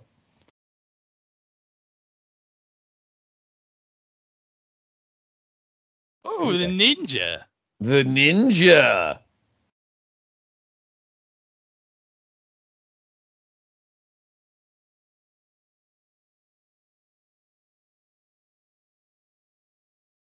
Ooh, Ricky Steamboat going through some meditations. Of course, Ricky is getting a U.S. heavyweight title shot shortly. Oh, here we go. A couple of blondies here, Missy and Medusa. Oh, that's right. Medusa would know Japanese because, yeah.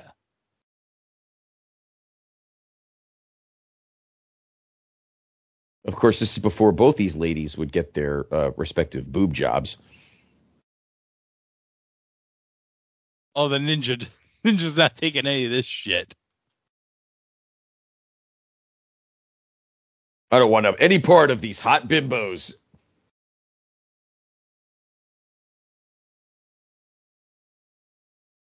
Oh.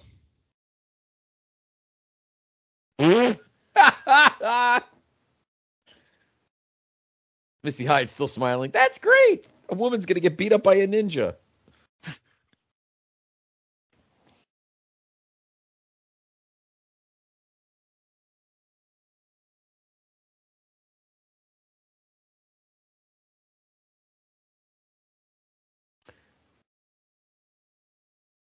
All right. We now go to the ring for our next match. The World Tag Team titles are on the line. Hello, Mr. Capetta. I love Gary Michael Capetta. Place to Be podcast alumnus. I follow him on Facebook as well. There are our challengers, Rick and Scat, the Steiner brothers.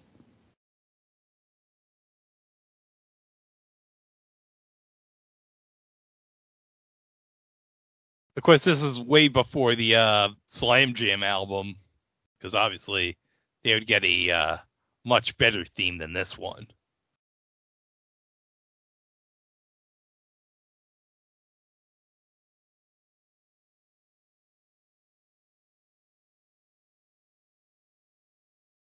So, again, as I mentioned, these next couple matches are all dangerous. And there's Paulie, because our World Tag Team Champions, Double A, and beautiful Bobby Eaton and Arn Anderson, are your World Tag Team Champions as parts of the Dangerous Alliance, and they are taking on the Steiner brothers. I like this match because you got 4 absolute, $2 stakes. Never, and I know you don't, Greg, never discount the greatness that is Bobby Eaton. Oh, never. Definitely. I gotta say, Bobby Eaton, the ultimate utility man as far as tag team wrestling goes. Totally. He's like Billy Gunn, only better. I gotta say, the Blue Bloods, my all-time favorite act in 1995 WCW. Robert Earl Eaton? Or Earl Robert Eaton? Wait. Oh, Kip Fry is issued. Rolling for the match.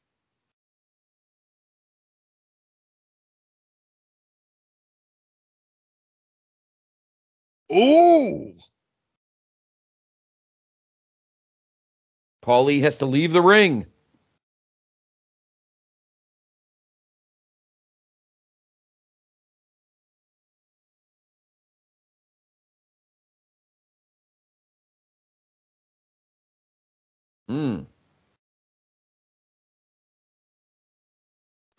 So no Paulie in this match. The Steiners will not have to worry about him on the outside. There's weird, big, jacked up. Who's that guy? Another referee. All these extra refs dragging Paulie away with his phone. So no outside interference. It is just Arn Anderson and Bobby Eaton. Oh, and there's Medusa, who didn't get her ass kicked by the Ninja.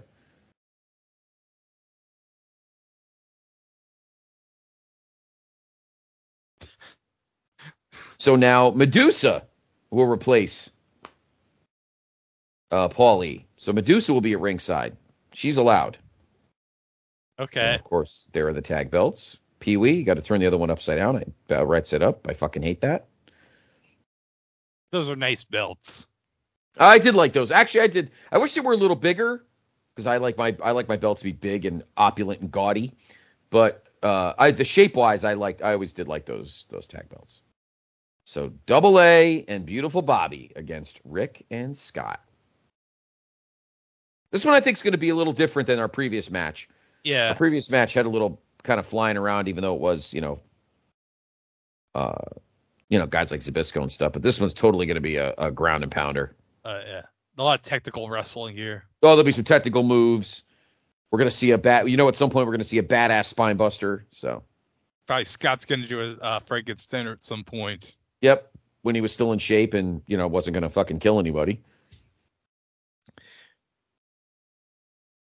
All right, so let me go over the top 10 movies of the weekend of February 28th to March 1st of 92.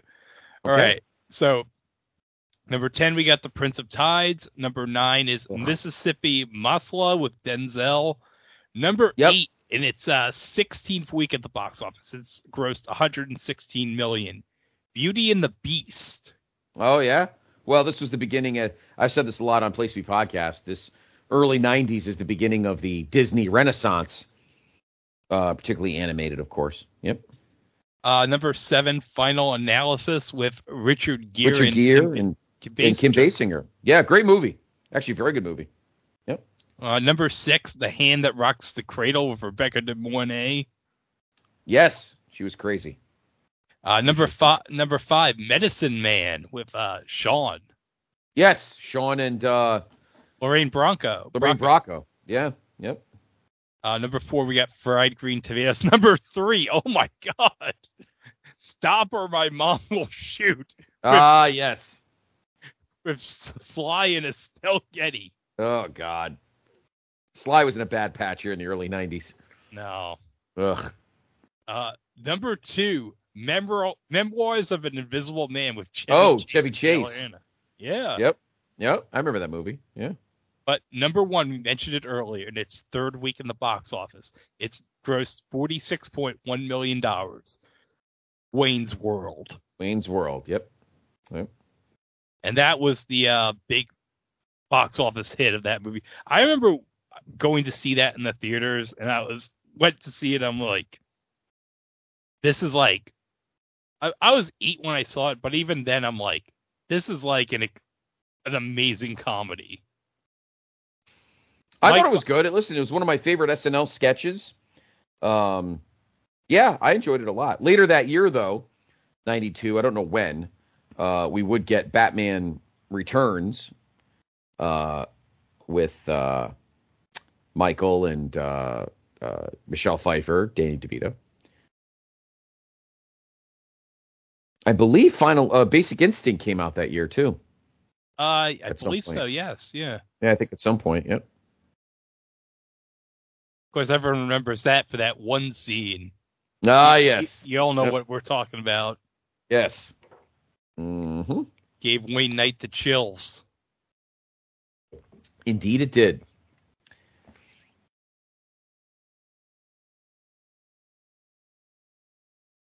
There's your college graduate from Michigan. Right there at his finest. Bo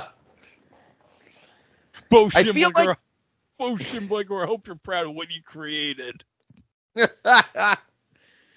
I feel like the Steiners, the way the Steiners dynamic was, would be a lot of how the Briscoes would become 20 years later. Yeah. Rick is like Mark, crazy, unhinged, and Scott was like Jay, kind of the captain, the more level-headed one. I feel like they come from that cloth. I just thought of that. It's like literally 2 seconds ago we were watching this. I'm like, you know what? The Briscoes kind of acted like this too. Rick was Mark and Scott was Jay. Incidentally, I should mention, I don't know if you saw this, Greg. It just came up on the news a couple hours ago. With Arn Anderson in the ring, this just reminded me, we had a death in the wrestling family. Yeah, I saw that today. Ole Anderson passed away. I believe he was 81. Of course, Ole, an original Horseman with Arn and Rick and Tully. He was the, grumpy bastard on camera and in real life. But it's Ole. I mean, he was a booker. He was a promoter. He was one of the first guys to really put the Horsemen over. He will be missed. I mean, obviously, younger fans know him as the guy who used to sit in the lobby of the NWA Fan Fest pissing and moaning about how much he hated Flair. But we thought he was, a little bit past at that point. But one of my he was favorites, still one great. of my favorites is that one Observer Live where he's bitching about Dave about the Hall of Fame. Yeah. That's one of my favorite Observer Lives ever. Yeah.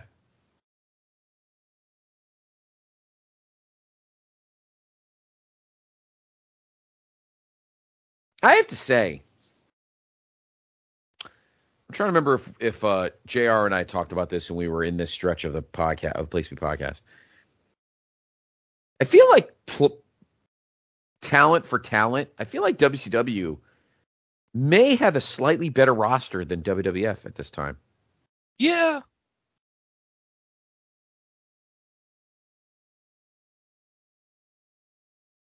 I mean, you have a great main event in WWF, obviously Hogan and Sid and Flair and Savage. And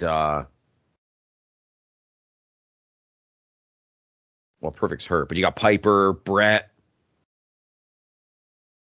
But I contend immediately WCW's tag division was definitely better at this point than WWF's was. My opinion.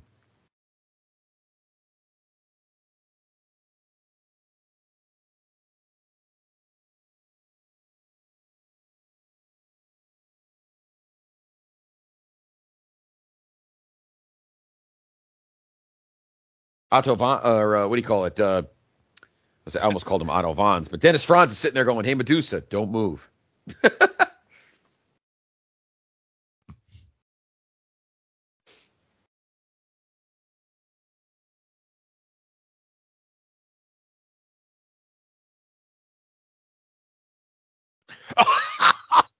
Maybe I should call him K. Allen Noriega. Ah! That's funny.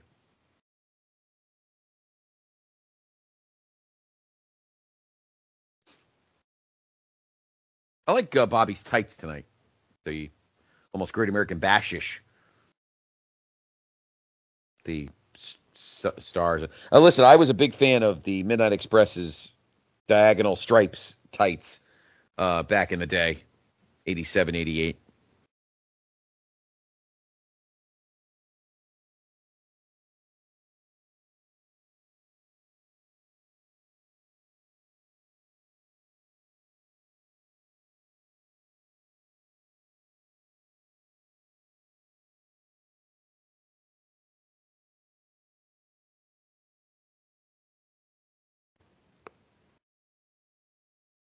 Oof.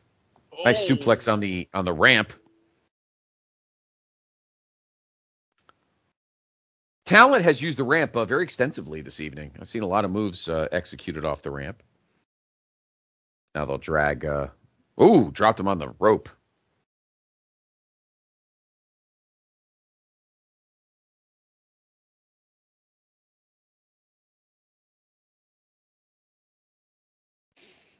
I believe the next pay-per-view after this show was Wrestle War, if I remember correctly. Yeah, it was. Which, of course, had arguably one of the, if not the greatest, War Games match of all time. Sting Squadron versus, of course, the Dangerous Alliance.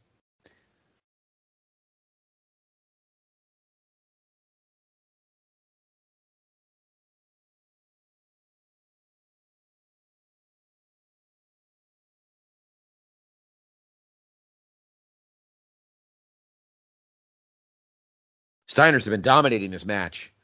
They did a little Doomsday Device action there.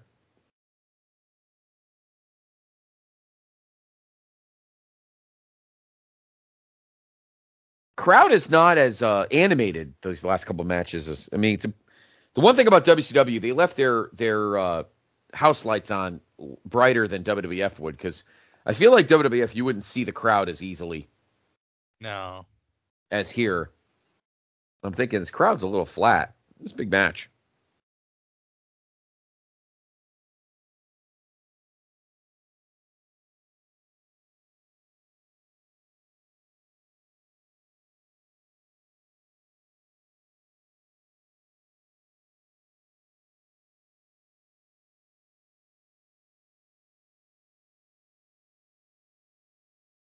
Arn wearing powder blue boots. Well, white boots with the powder blue trim, which is very un-Arn-like. It doesn't seem like to be a color of his. Arn was usually white and white with some red, or maybe wear black.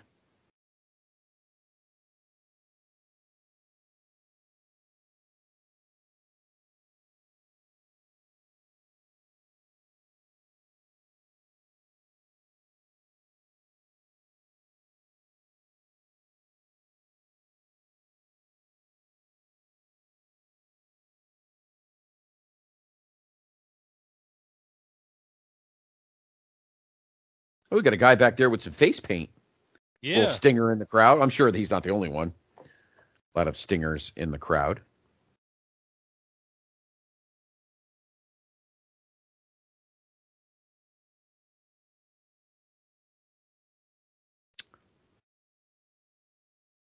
Funny that we have Arn and Bobby Eaton as a team because, again, one of my current Chrono watches, I'm in the fall of '88, and the Midnight Express just won the then NWA World Tag Team titles from Arn Anderson and Tully Blanchard because they were about to leave for the WWF.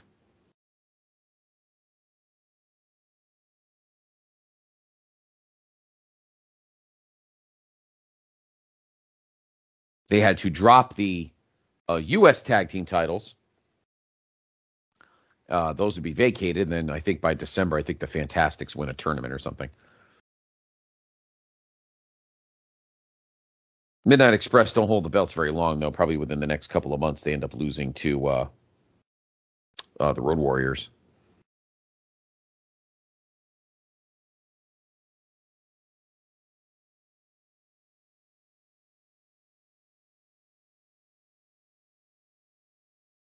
I like Scott's tights, little neon green, kind of little Mr. Perfect action tonight with his neon green and black tights.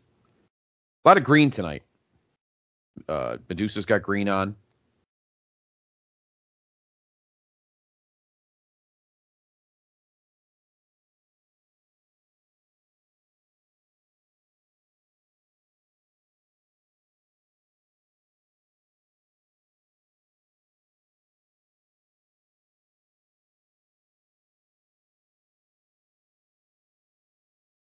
Some bomb throwing by Scott there. Oh wow, that looked like it was that looked pretty flush.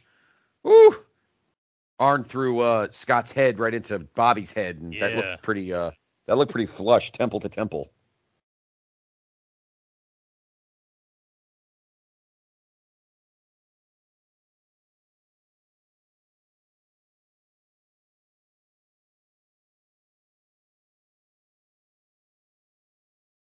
WCW would actually do monthly pay-per-views, obviously, before WWF would really institute it. I guess roughly around the same time, but around late 94, early 95.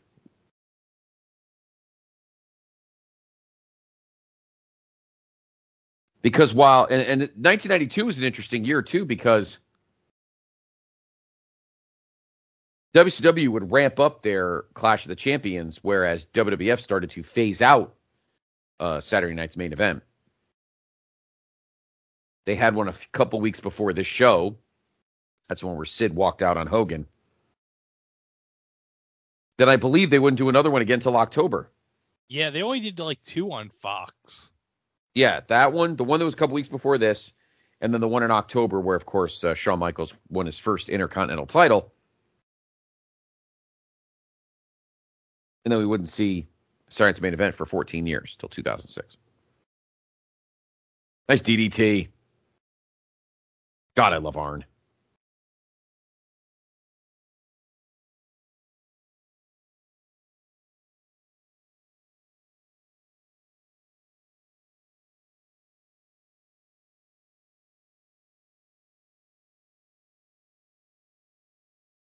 It's a shame. I guess, I mean, he won the television title multiple times, but I feel like at least take the next level and give Arn a U.S. title run, you know?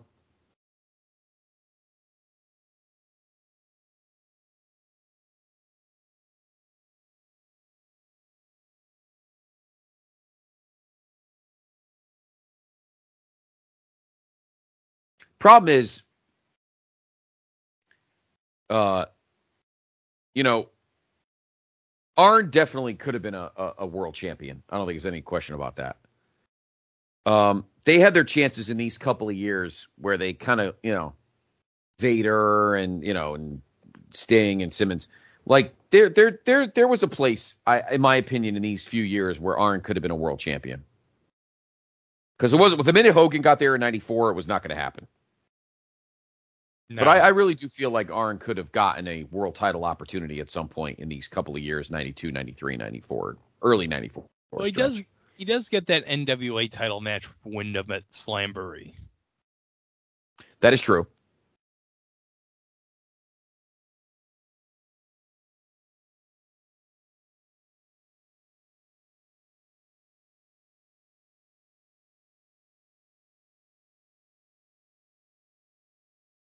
Bobby Eaton getting on the top rope. Oh, this is going to be sick.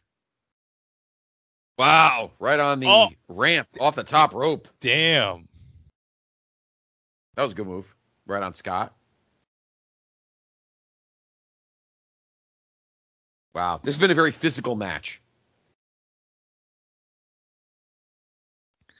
This has been a real surprising show. It's like I only remember this for the 2 matches, and I kind of remember this being a really good show. I mean, I know a lot of people obviously talk about Liger and Pillman, and a lot of people obviously talk about Sting and Luger, but watching this middle card, yeah, we had a couple of stinkers. That that Bagwell Terry Taylor match was not that great, and that tag with Vinny Vegas was pretty lousy, but the previous tag with Zbyszko and Steve against Barry and Dustin, I thought that match was really good. This match has been very good. A lot of shots in this one. A lot of potato. Making a lot of French fries in the ring because I'm seeing a ton of potatoes.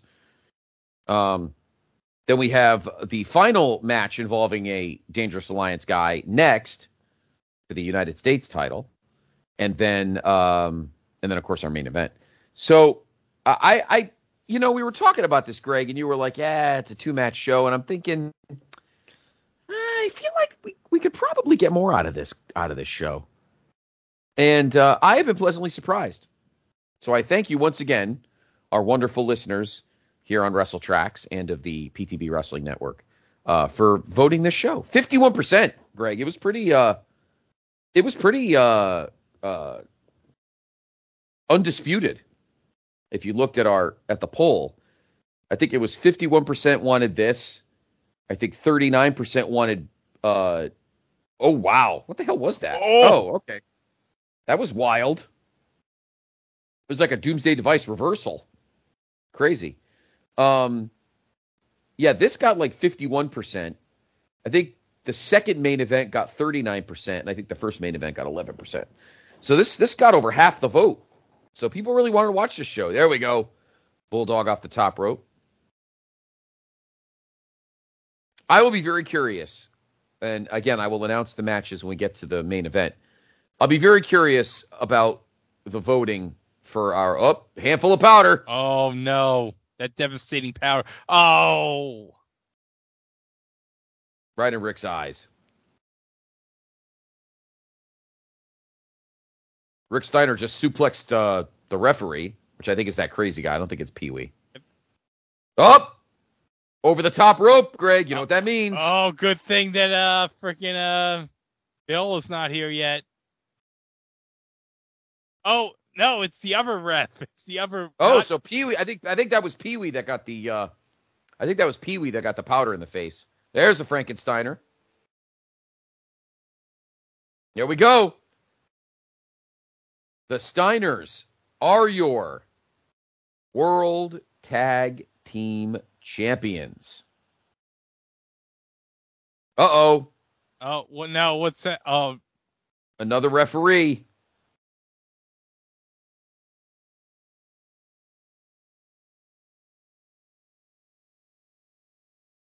Pee Wee. Uh-oh.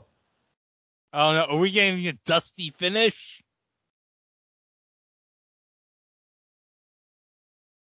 Up. Oh, we're getting a dusty finish. We're getting a DQ. Rick Steiner is getting disqualified because he suplexed Pee Wee while being blinded by the powder.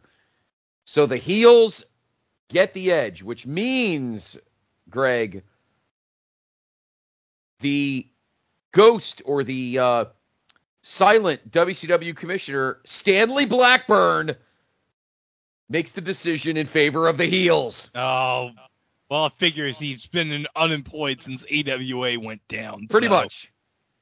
We get a little promo for Wrestle War, which will be live from Jacksonville on Sunday, May 17th. And you never know. Might be on the May ballot. Maybe. We'll see. Maybe. Maybe we should do another Mecca show. Put Over the Edge 98 on there. Dusty finish. So there it is. Arn throws powder in Rick's face. The referee did not see the powder, and Pee-wee gets thrown into him, and there it is. Rick suplexes Pee-wee Anderson. Pee-wee has no idea that Rick got powder thrown in his face, and the Steiners are disqualified. Okay, here's what I don't get, Scott. Arn pushed Randy into Rick. I know. So like, why isn't he disqualified? Right. But either way, obviously, it wouldn't have mattered, as the Dangerous Alliance, Bobby Eaton and Arn Anderson, will keep their World Tag Team Championships. That was actually a fun match. I enjoyed that match a lot. Dusty finish aside. Blackburn finish. If it's is it a Dusty finish, or is it a Blackburn finish, or a Stanley finish? I think we should rename it the Blackburn finish. The Blackburn finish. When a heel wins out, when the heel gets sympathy, it's the Blackburn finish. Now we go back to Missy. Well, a lot of wrestlers wanted the Missy finish. Ho ho! Oh God. Let's see. Is the ninja back? The ninja's not there. Oh, now the ninjas is there. Oh, and there is Ricky.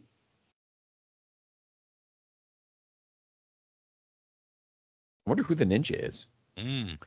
Steamboat, of course, was in the WWF in 1991, pretending, being told that he was a rookie because Vince wanted to bury him because of what happened in 1988, which I thought is kind of fucking stupid, but that was Vince.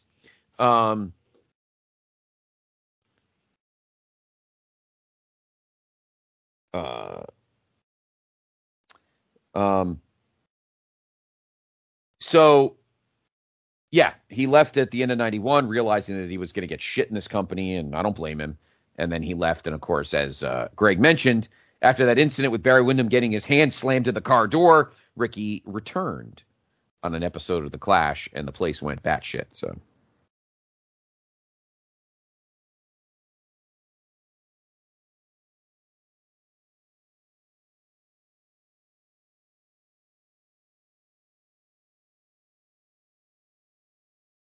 Oh yeah.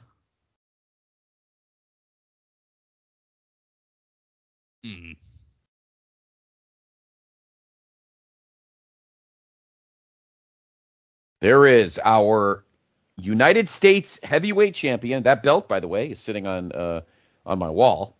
And that is Ravishing Rick Rude, the crown jewel, the face of the Dangerous Alliance. That belt looks a little different than my belt. I have the WCW, the belt from probably the Nitro era. It's a little wider, the main plate, but it's roughly the same.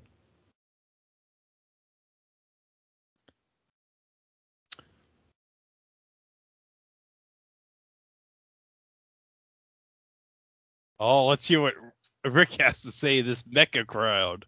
Oh, geez. Milwaukee Sweat Hogs? Let's take a look. I'm going to turn it up a little bit. Let's see.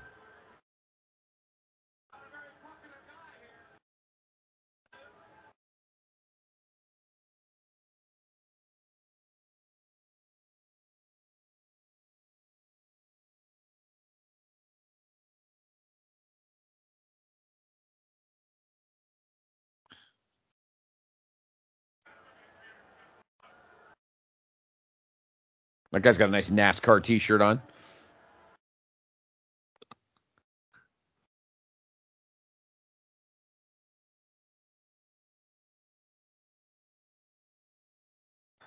Ooh, nice Bad Street USA t-shirt.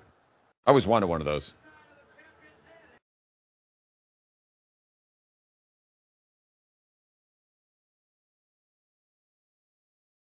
Vanishing Rick Rude.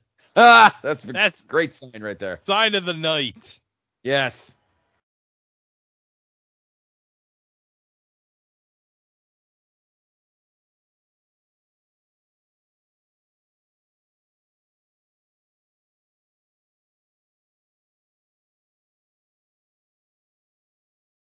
Milwaukee Meatheads. Ooh.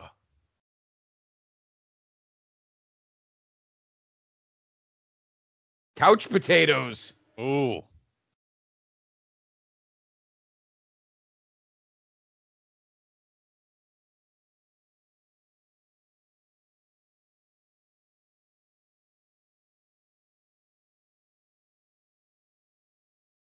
Rude's WCW music is fucking amazing.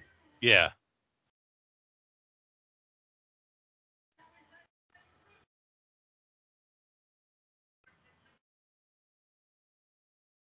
This is so.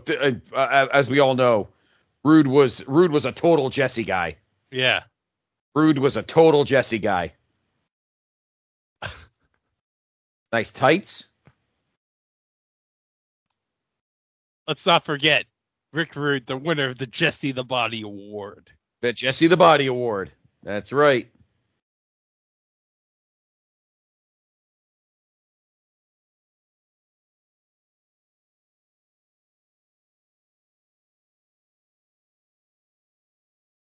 So is like the ninja like his bodyguard? I'm guessing so. I don't remember him having a ninja as a bodyguard, to be quite honest with you. So I'm kind of perplexed by this, but wow, look at that Norman the Lunatic in the background with that red shirt on. So yeah, JR mentioned that Ricky 3 years ago this month was the world champion, beating Rick at Chi-Town Rumble. And now Jesse's like, why is he allowed to have a ninja, but Paulie dangerously can't come here? It's that Dictator Fry again.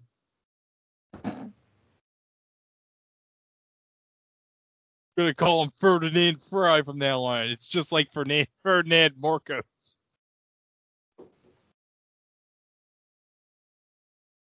That's a nice WCW cardboard belt that one fan has.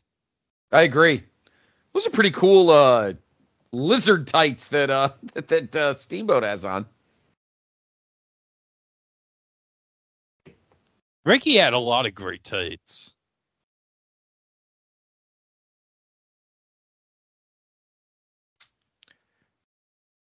Okay, while they're about to start, how about we now go over what would have been on TV this Saturday night on February 29th, 1992 on Leap Year Day? Please partake, sir. Okay, on Fox, we have a repeat of Cops at 8 o'clock.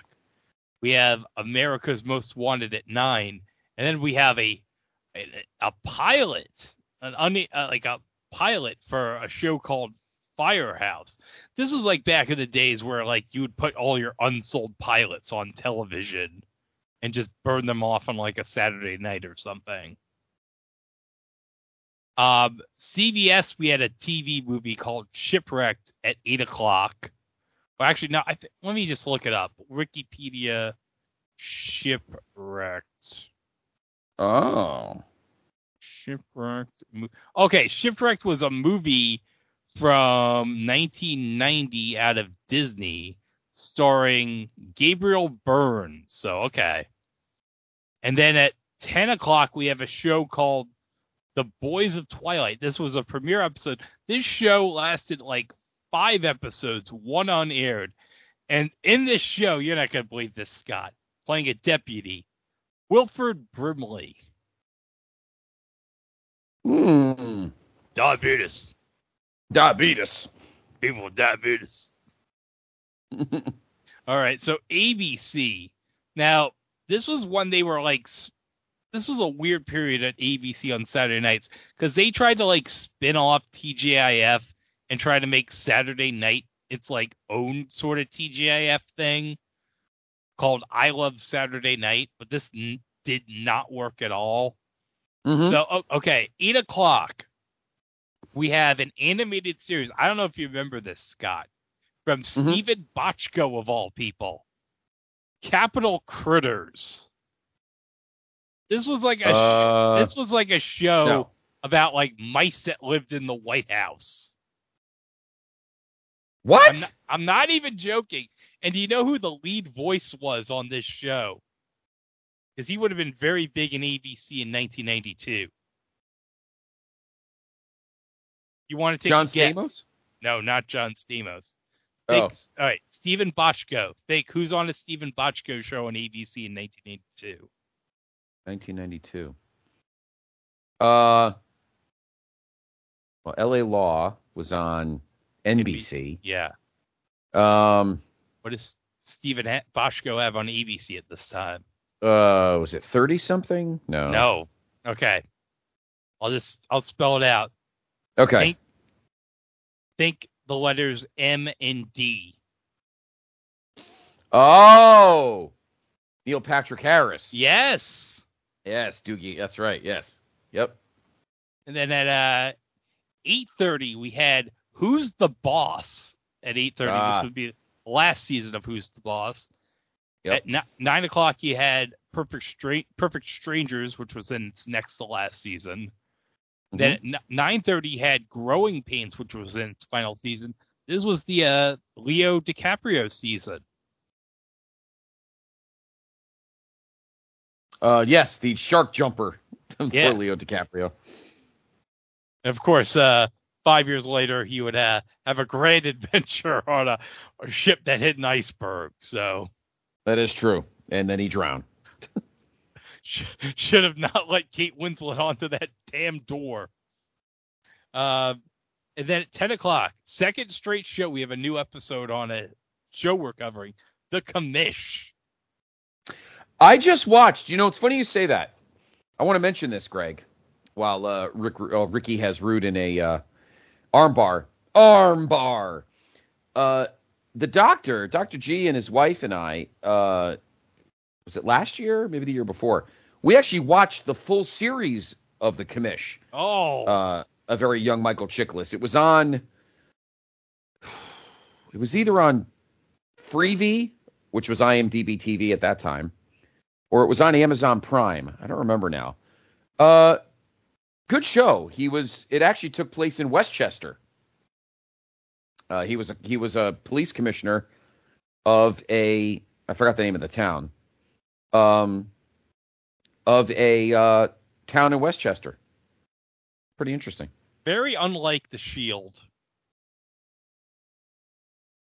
Which, of course, yes. Yes. Yes. And then on NBC, we have a 1 hour episode. 1 hour episode of The Golden Girls at 8 o'clock. Empty Nest at 9. Nurses at 9:30, and then we have Sisters at 10. But the highest rated show of the night was Empty Nest with a 15.6 and a 28 share. Right behind, The Golden Girls had a 15.2 and a 28 share. They were still cooking at this point. Yeah. The Golden Girls would be in its last season because if you'll remember, Scott, and we covered this on the show, the next year, the Golden Girls would be spun off as another show, Golden Palace on CBS, which was the Golden Girls sans B. Arthur working at a hotel in Florida. Even though Golden Palace sounds like a fucking Chinese place. Yeah. Well, and I believe also on Golden Palace we had Cheech Marin and a young Dom Cheadle. Oh, okay. Yeah. We covered that it was I think on TV. It was like episode 143, I want to say, back in 2021. Ooh, we had a botch move there that didn't work. Yeah. It looked like it looks like they were supposed to go over the top rope. But one thing about those, and Dr. G and I talk about this a lot on various pods over the years.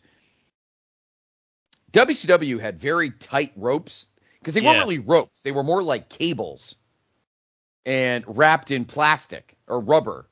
Whereas WWF, they were actual ropes, wrapped in the tape. But in WCW, the ropes were actually cable in rubber or whatever, like a rubber casing.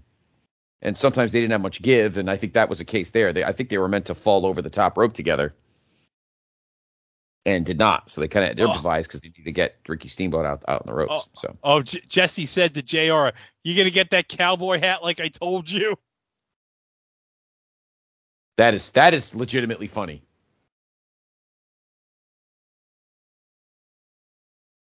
I have to say, Greg, I have enjoyed this show more than I actually remembered, even though I do always remembered liking this show. I feel like I'm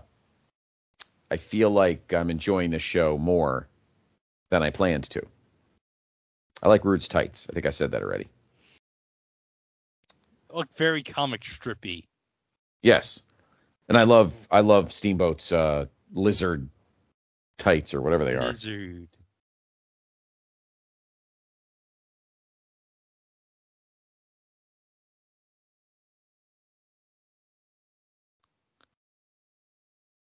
I believe, if I'm not mistaken, this is the second big show that Rick and Ricky have wrestled against each other, and because they were the opener of the '88 Rumble. That is correct, and this match is much better than that one. Oh yeah. Well, they'd have a much better match in July, the Iron Man match at Beach Blast.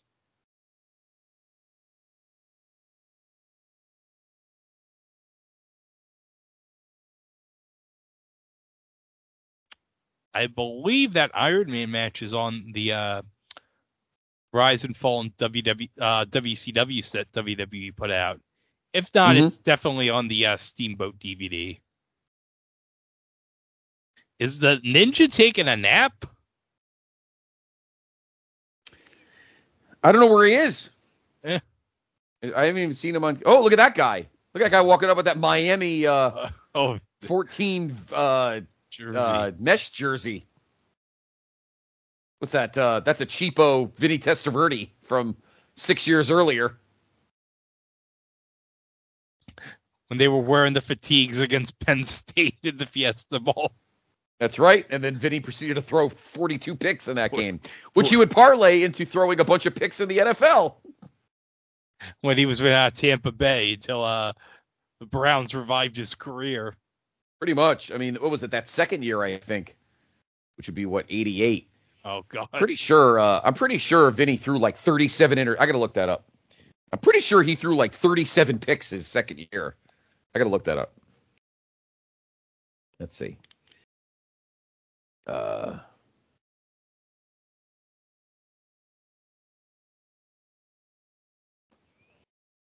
he threw like a butt ton of picks.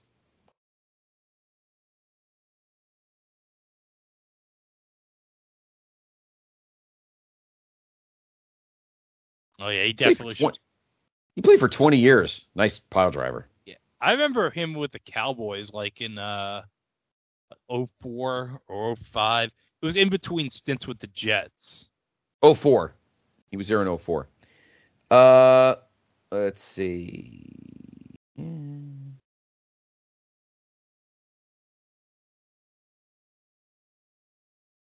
Oh, there we go. 1988. Okay. He started 15 games. He completed 47.6% of his passes. That's terrible. 3,240 yards, 13 touchdowns, 35 interceptions. Oh, my God. And the following year, he led the league with 22 interceptions. So his first 3 years in Tampa, 87, 88, and 89, Vinny threw 38 touchdowns and 63 interceptions.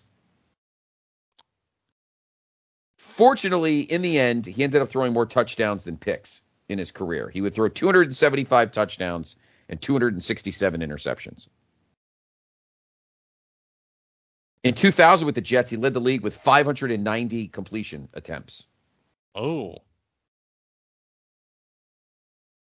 His career high for touchdowns, 1996 with the Ravens, he threw 33 touchdown passes. Followed by 1998 with the Jets when he threw 29. The year he went 12-1 as a starter. Oh, yeah, because Foley would have been the back. Quinn Foley, I think, was the backup in 98. Right. 4 times Vinny led the league in interceptions. One of them was the year he played for us. 2004 with the Cowboys. He threw 20 picks. That led the league. Yeah, essentially Anyway. 04, there was like it was essentially like not really, but it was like a kind of like the Cowboys signed Vinny and the Jets signed Quincy Carter. So it was like an unofficial trade for each other. Right. And then the Cowboys would get Romo. Drew. Well, no, they would get Drew Bledsoe. You know what? Twice in his career, Drew Bledsoe would get hurt and would lead to the emergence of another quarterback. It happened with Brady in 2001, and in 2006, it happened with Dallas because he got hurt, and then Romo would end up starting, and we all know what happened after that. So, twice Drew Bledsoe's injuries led to his team's surprising fortunes.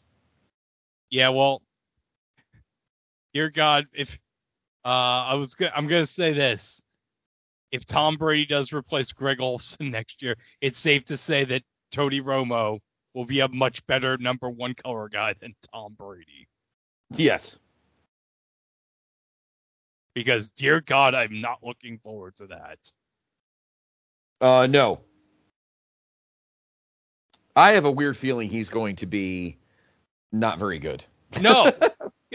I'll say this. The only people that like Tom Brady are people in New England, people in Tampa Bay, and people who work in the media.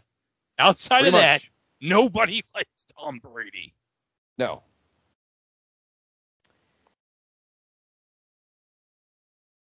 Once, Vinny threw for over 4,000 yards. That was, again, 96 with the Ravens when he also had his career high in touchdown passes. That's weird.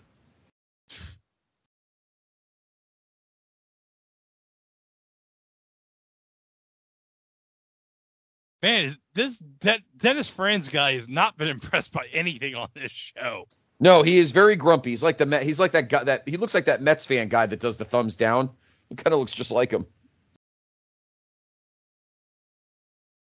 Oh, as we refer to him, it was a thing on TV as Yankees thumbs down guy, because people forget that was during the Yankees game where they played the Rays at Citi Field when the Hurricanes hit Florida in 2017.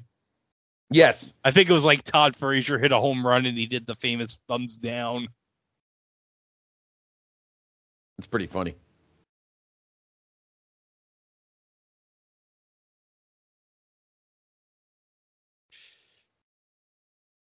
Ooh, they both tried to do leapfrogs and smacked each other. Yeah. This match is good. I don't think it's as good as the I don't think this is as good as the Beach Blast. The Beach Blast one, yeah. I don't think it's as good. That's much better. The Iron Man, that Iron Man's amazing. This hasn't been bad though. No.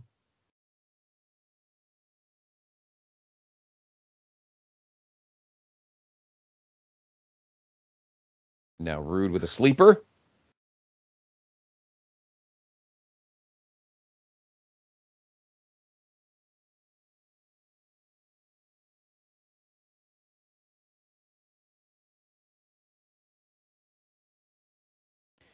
At Miami, Vinny had 48 touchdowns and 25 interceptions in 4 years. The year he won the Heisman, 2,557 yards, 26 touchdowns, 9 interceptions. Can you imagine winning the Heisman with 2,500 passing yards? I know. Much different sport back then. Yeah, well, he won it because Miami was undefeated and the defending national champions. He was handed the team when Bernie Kosar graduated. So he kind of got a leg up on everybody else. And then he proceeded to throw 47 picks. Let me see how many picks he threw. I got to check that. He threw like a gajillion picks. In that, let's see. It was the Fiesta Bowl. I'd make a joke here, but about the interceptions on the defense. But considering who Miami played against that game, no. DJ Dozier was the MVP. Of course, Penn State won 14-10. We do not get a box score. That's a bummer. Box scores. I think he threw 5. I am pretty sure he threw 5. Meanwhile, Ricky is getting very close to becoming United States champion, which incidentally is a belt he held in the past. Of course, it was back in the late 70s, early 80s. He was feuding with, of course, the great Ric Flair. Ooh. You know what? There is no box score. I might have to go to his wiki page. What do you say? What do you say about wiki again? What's the disclaimer? Oh, Truth by Consensus Wikipedia. Truth by Consensus. College career. Here we go.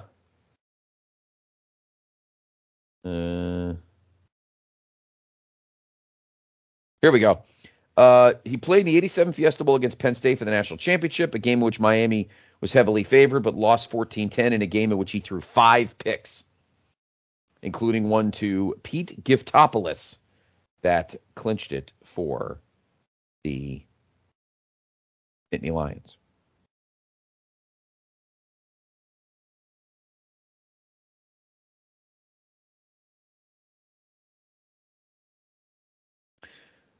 He's colorblind, Vinny Testaverde, and apparently during his tenure in Tampa, Testaverde received taunts from fans and radio personalities about his colorblindness. Oh, Jesus. In 1988, a radio station in Tampa rented a billboard that had Testaverde standing in front of a blue background. The billboard read, Vinny thinks this is orange.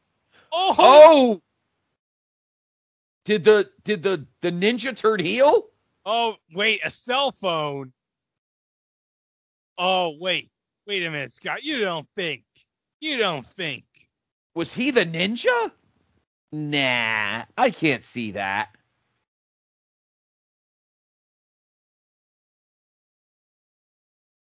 Was Paul E the ninja?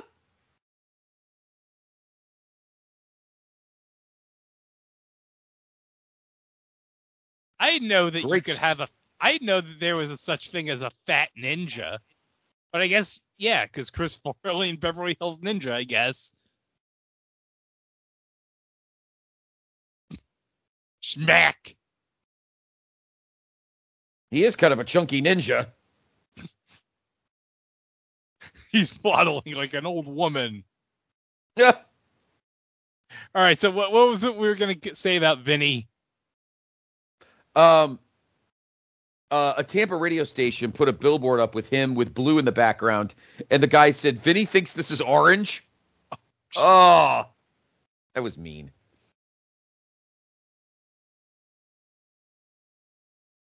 So Rick Rude retains the United States Heavyweight Championship. What was ended up being a very good match against Ricky Steamboat, but this feud, of course, Greg, is far from over. Bischoff and Tony are doing their little hosting duties. Oh.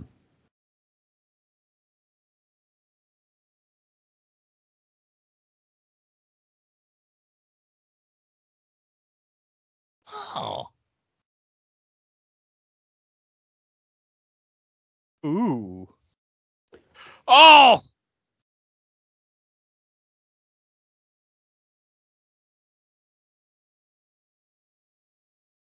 Oh. Of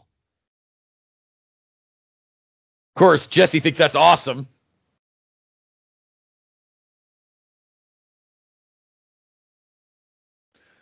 Look at that print. Look at that print shop printed behind JR's head of Luger and Sting.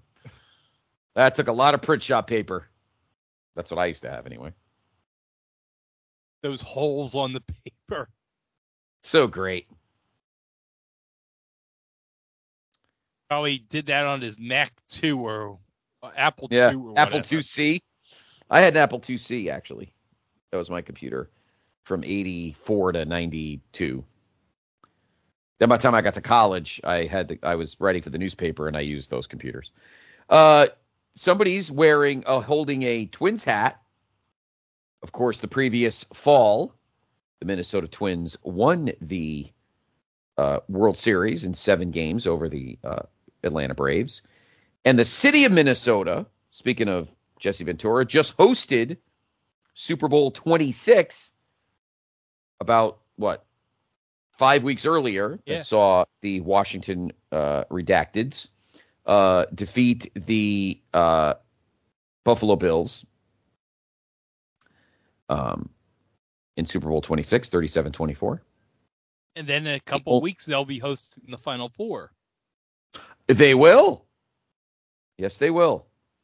So in a 6-month stretch, you had the World Series, the Super Bowl, and the Final Four in one building. Yep. And everyone realized, wow, that weather sucks. We're never doing that again. At least until 2018.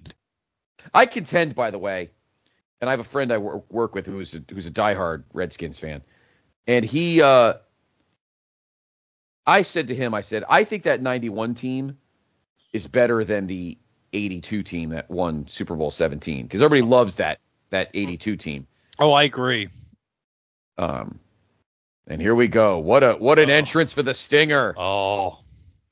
Walking out of a platform of stairs, I think that's supposed to be. There's your big pyro budget for the night.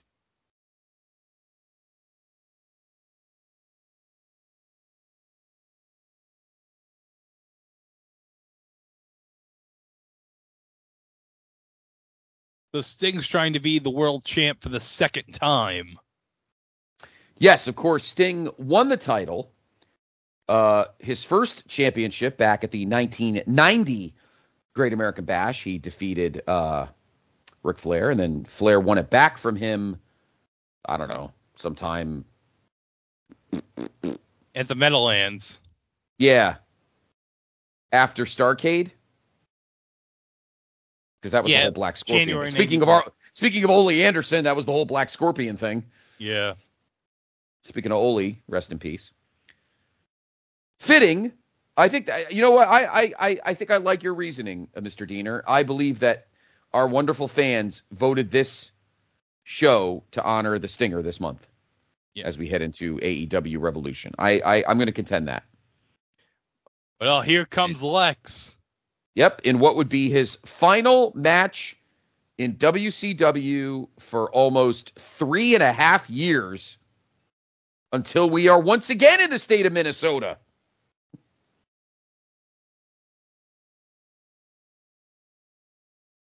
Oh. Of course, that's the WCW world title because the big gold belt is in the WWF. Yeah. I like that sign right there. Well, that's right. He's been training for 30 days. That's right. They like that shit. They like doing that shit. He wasn't holding down a full wrestling schedule, eating probably 3 or 4 times a day, getting plenty of sleep. Also, remember, Lex is on his way to the WBF after this. Well, there was two. I was just thinking about that while we were doing this. I think there were 2 reasons. Number one, I think he wanted to try the bodybuilding thing. But number 2, I think it was an excuse to have Luger on TV without breaking the no-compete. Yeah. Because Luger would not officially be a, quote, wrestler until he debuted, not in a wrestling capacity, but his character debuted at the Rumble. At the 1993 Royal Rumble. Yeah. That's what I think it was. I think it was mostly that it gave the WWF a chance to have him on camera without technically being in the WW. Honestly, I don't think they built the WBF just for Luger. Vince had a total fucking chubby for wanting a bodybuilding company. So I think he was going to do that without Luger, but it just worked out for Vince that he could put Luger in the WBF so he could be on camera without technically being a wrestler. WWF guy. Yeah. But of course, JR mentioned that the history between both of those two. Because I think when Luger won Rookie of the Year in PWI, Sting was the runner-up. Oh, nice Daffy Duck shirt this one fan has. And also Lex and Sting won the Crockett Cup in '88.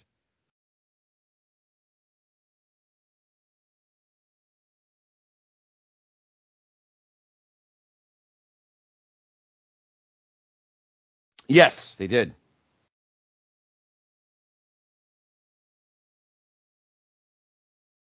The Sting-Luger relationship is like one of those long-standing themes that goes throughout WCW, especially when Lex comes back in '95. Because I always thought it was so brilliant when that Lex would be a heel, except when he was around Sting. I know. Sting would make him a better person. My all-time favorite was when Sting and Luger won the tag belts from Harlem Heat, and Sting, I think no, it was Luger who nailed Booker with a roll of quarters from Jimmy Hart.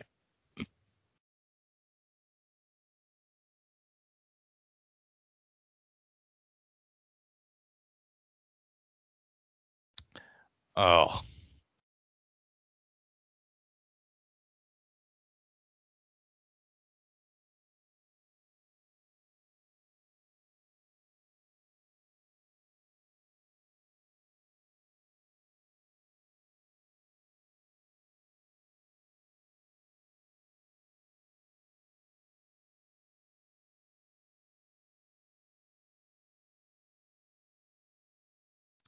So while we're stalling here, Scott, how about we talk about what's to come next month? The choice. Yes, it is time. You are correct. We are in the main event. So obviously in March, it will be, of course, WrestleMania month. So our three choices, we wanted to do, well, we cheated a little bit. We wanted to do one from the 80s, one from the 90s, and one from the 2000s. I vetoed, although Greg really agreed with me. We were not going to do any WrestleManias from the 2010s because I did not want to be on a pay-per-view for 7.5 hours. So no WrestleMania. But we want to do one from the 80s, one from the 90s, and one from the 2000s. Now, the first one we're kind of cheating because technically it was in the 90s, but it has like an 80s feel to it. So the first choice will be WrestleMania 6. April 1st, 1990, from Skydome in Toronto. The Ultimate Challenge, one of my favorite demolition pops. That could be a fun show to watch. Choice number 2, Greg kind of alluded to it earlier when he was talking about the city of Chicago.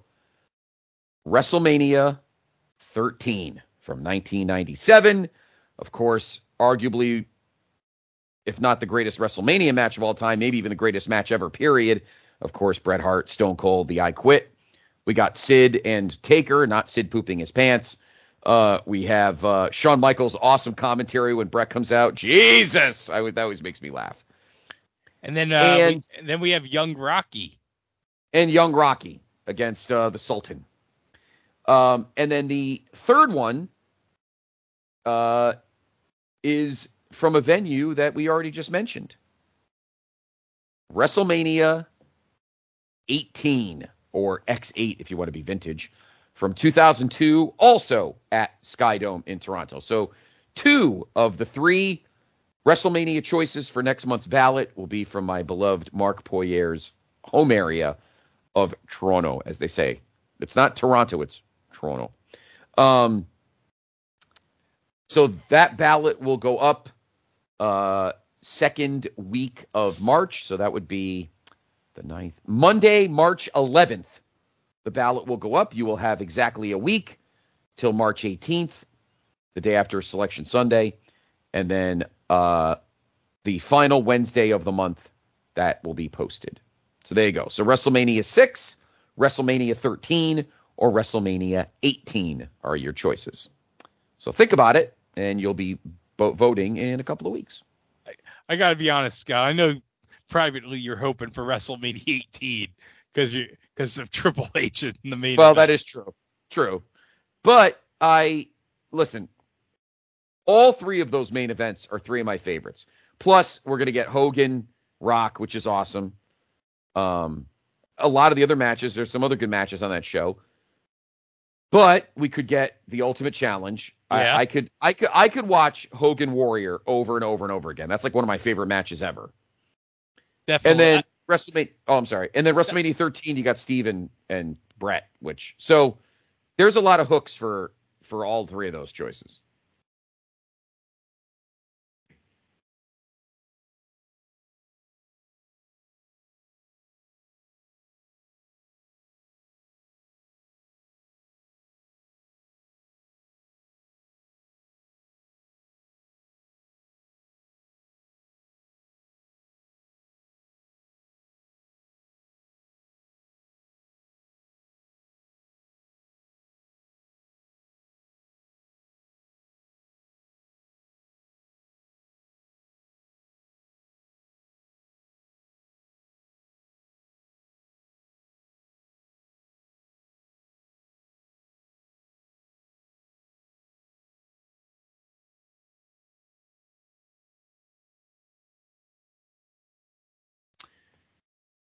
Luger is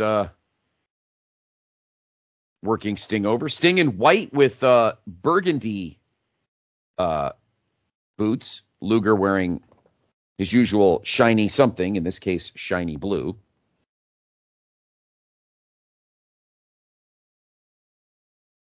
And this would seriously be it. Luger would lose this match, and we would not see him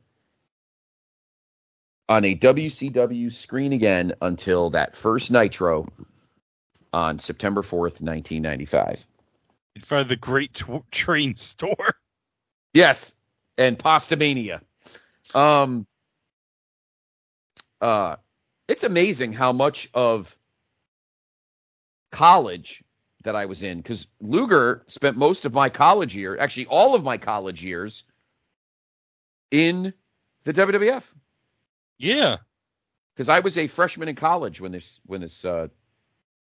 show was happening. So between this moment,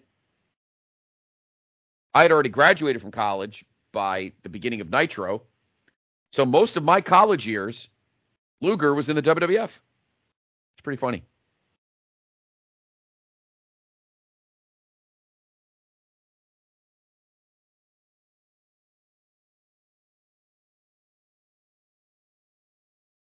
God, Luger's so gassed, though. Oh, yeah.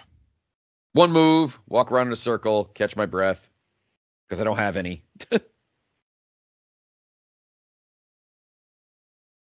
I think the worst example of him being gassed, it breaks my heart too, because I loved his opponent, is the previous October when he wrestled Ron Simmons in that 2 out of 3 falls at Halloween Havoc 91.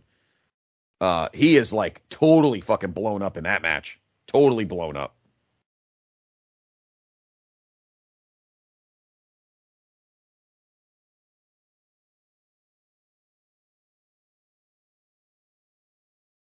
But he is Sting is taking a licking.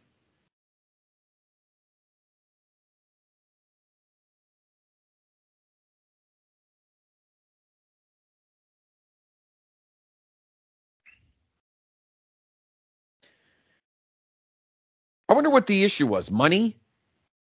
I'm assuming Luger just wanted to get paid. Yeah, I guess so.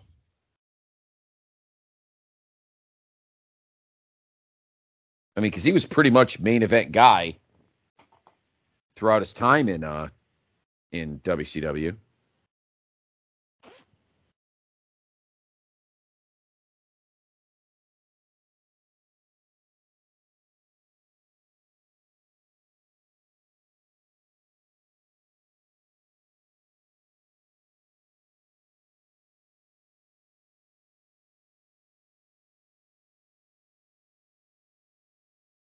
I gotta say, with considering we're just less than a week away of Sting's career wrapping up, it's hard to believe we're nearing the end.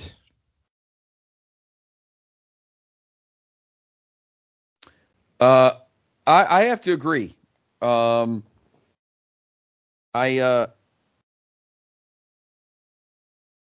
It's amazing. I mean, obviously, most of his run in AEW, pretty much Darby Allin does all the heavy lifting. But I mean, what a resume, you know. WWF career aside, it's pretty amazing. I mean, he's multi-time world champion, and I eventually, because I don't really remember it much, I'm going to eventually delve into his TNA career. Oh yeah, because a lot of that TNA, that 2007 through like 2013, like that whole stretch, I don't remember much of that at all. Or maybe when did he get there? 2006.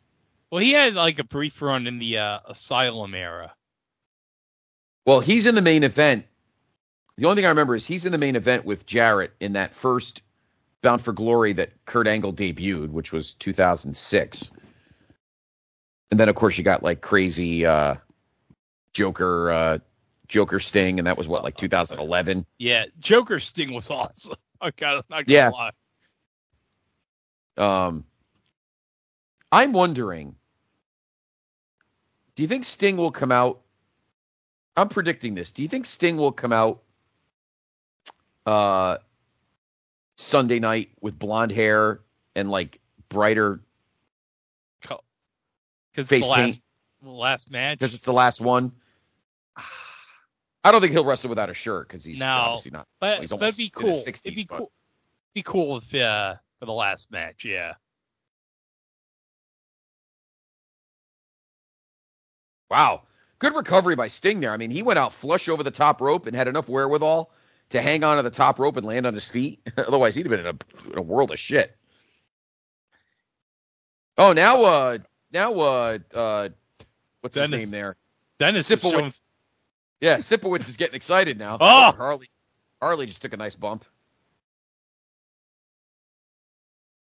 I think this is it. 1, 2, 3. Yeah! And Sting is your new WCW World Heavyweight Champion. And that is the farewell to Lex Luger, his last match in WCW until September of 1995.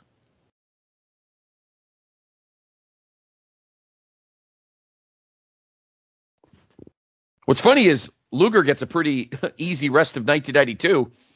He gets paid out the rest of this deal, and then Vince pays him to pretty much do nothing throughout all of the rest of 1992. Yeah.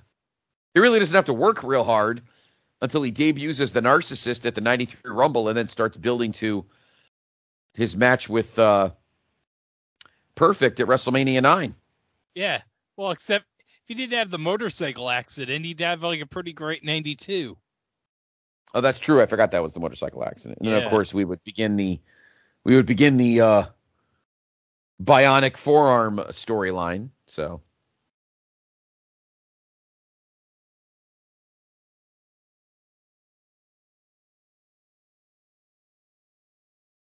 But a hot crowd at the Mecca. Tons of different colored tops. That kid's holding the WWF World title. Get his ass out of there. I had that foam belt. I had all the foam belts.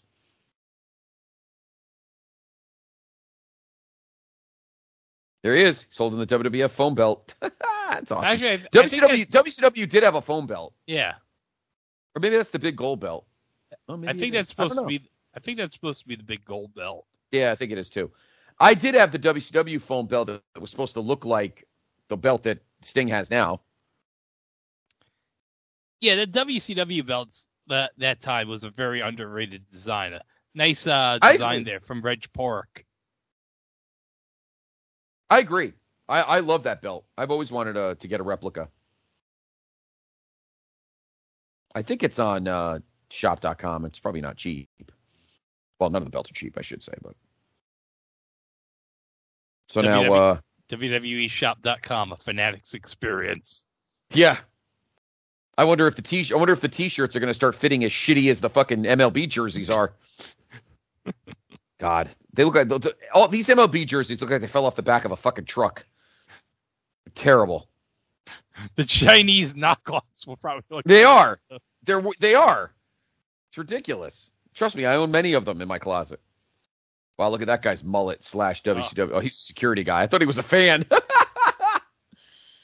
So JR and Jesse are yakking it up, finishing things up. I'm sure we'll probably get Bischoff and Tony to wrap it up.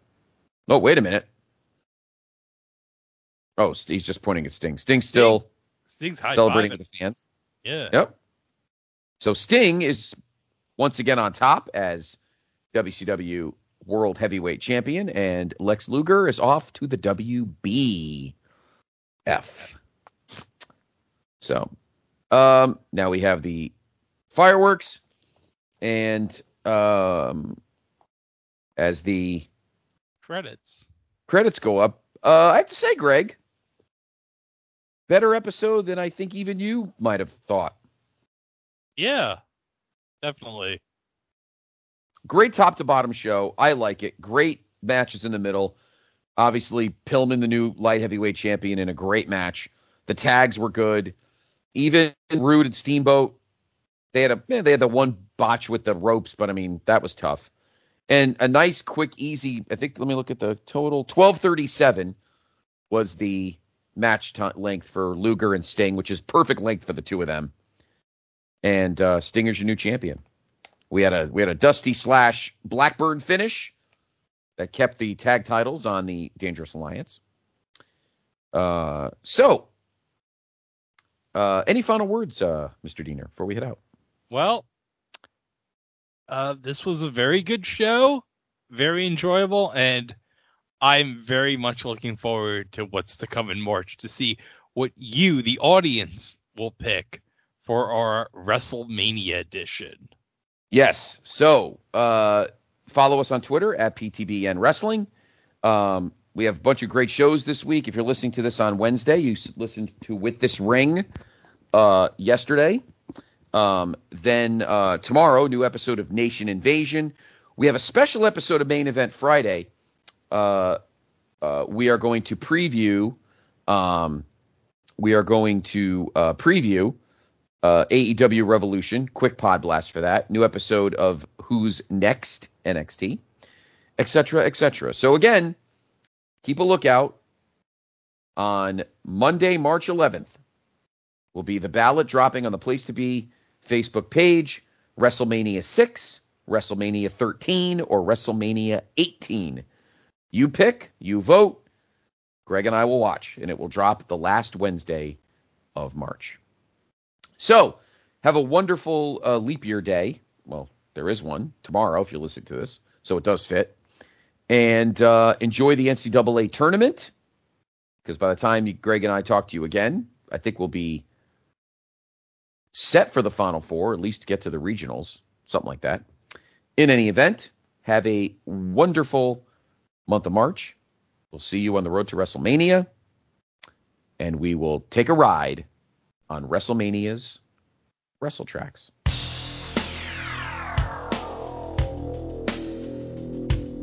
A Monday warrior, mean stride. Today's Tom Sawyer, mean pride.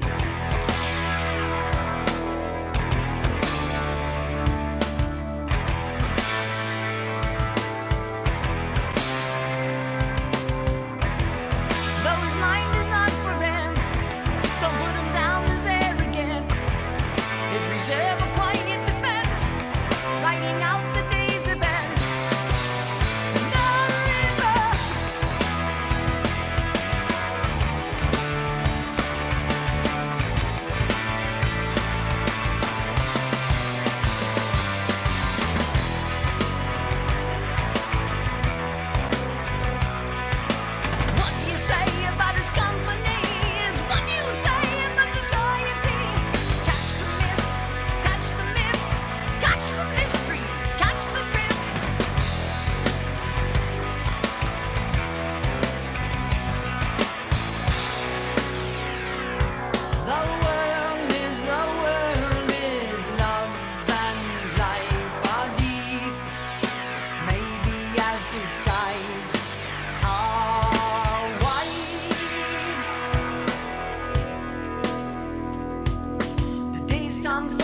gets high on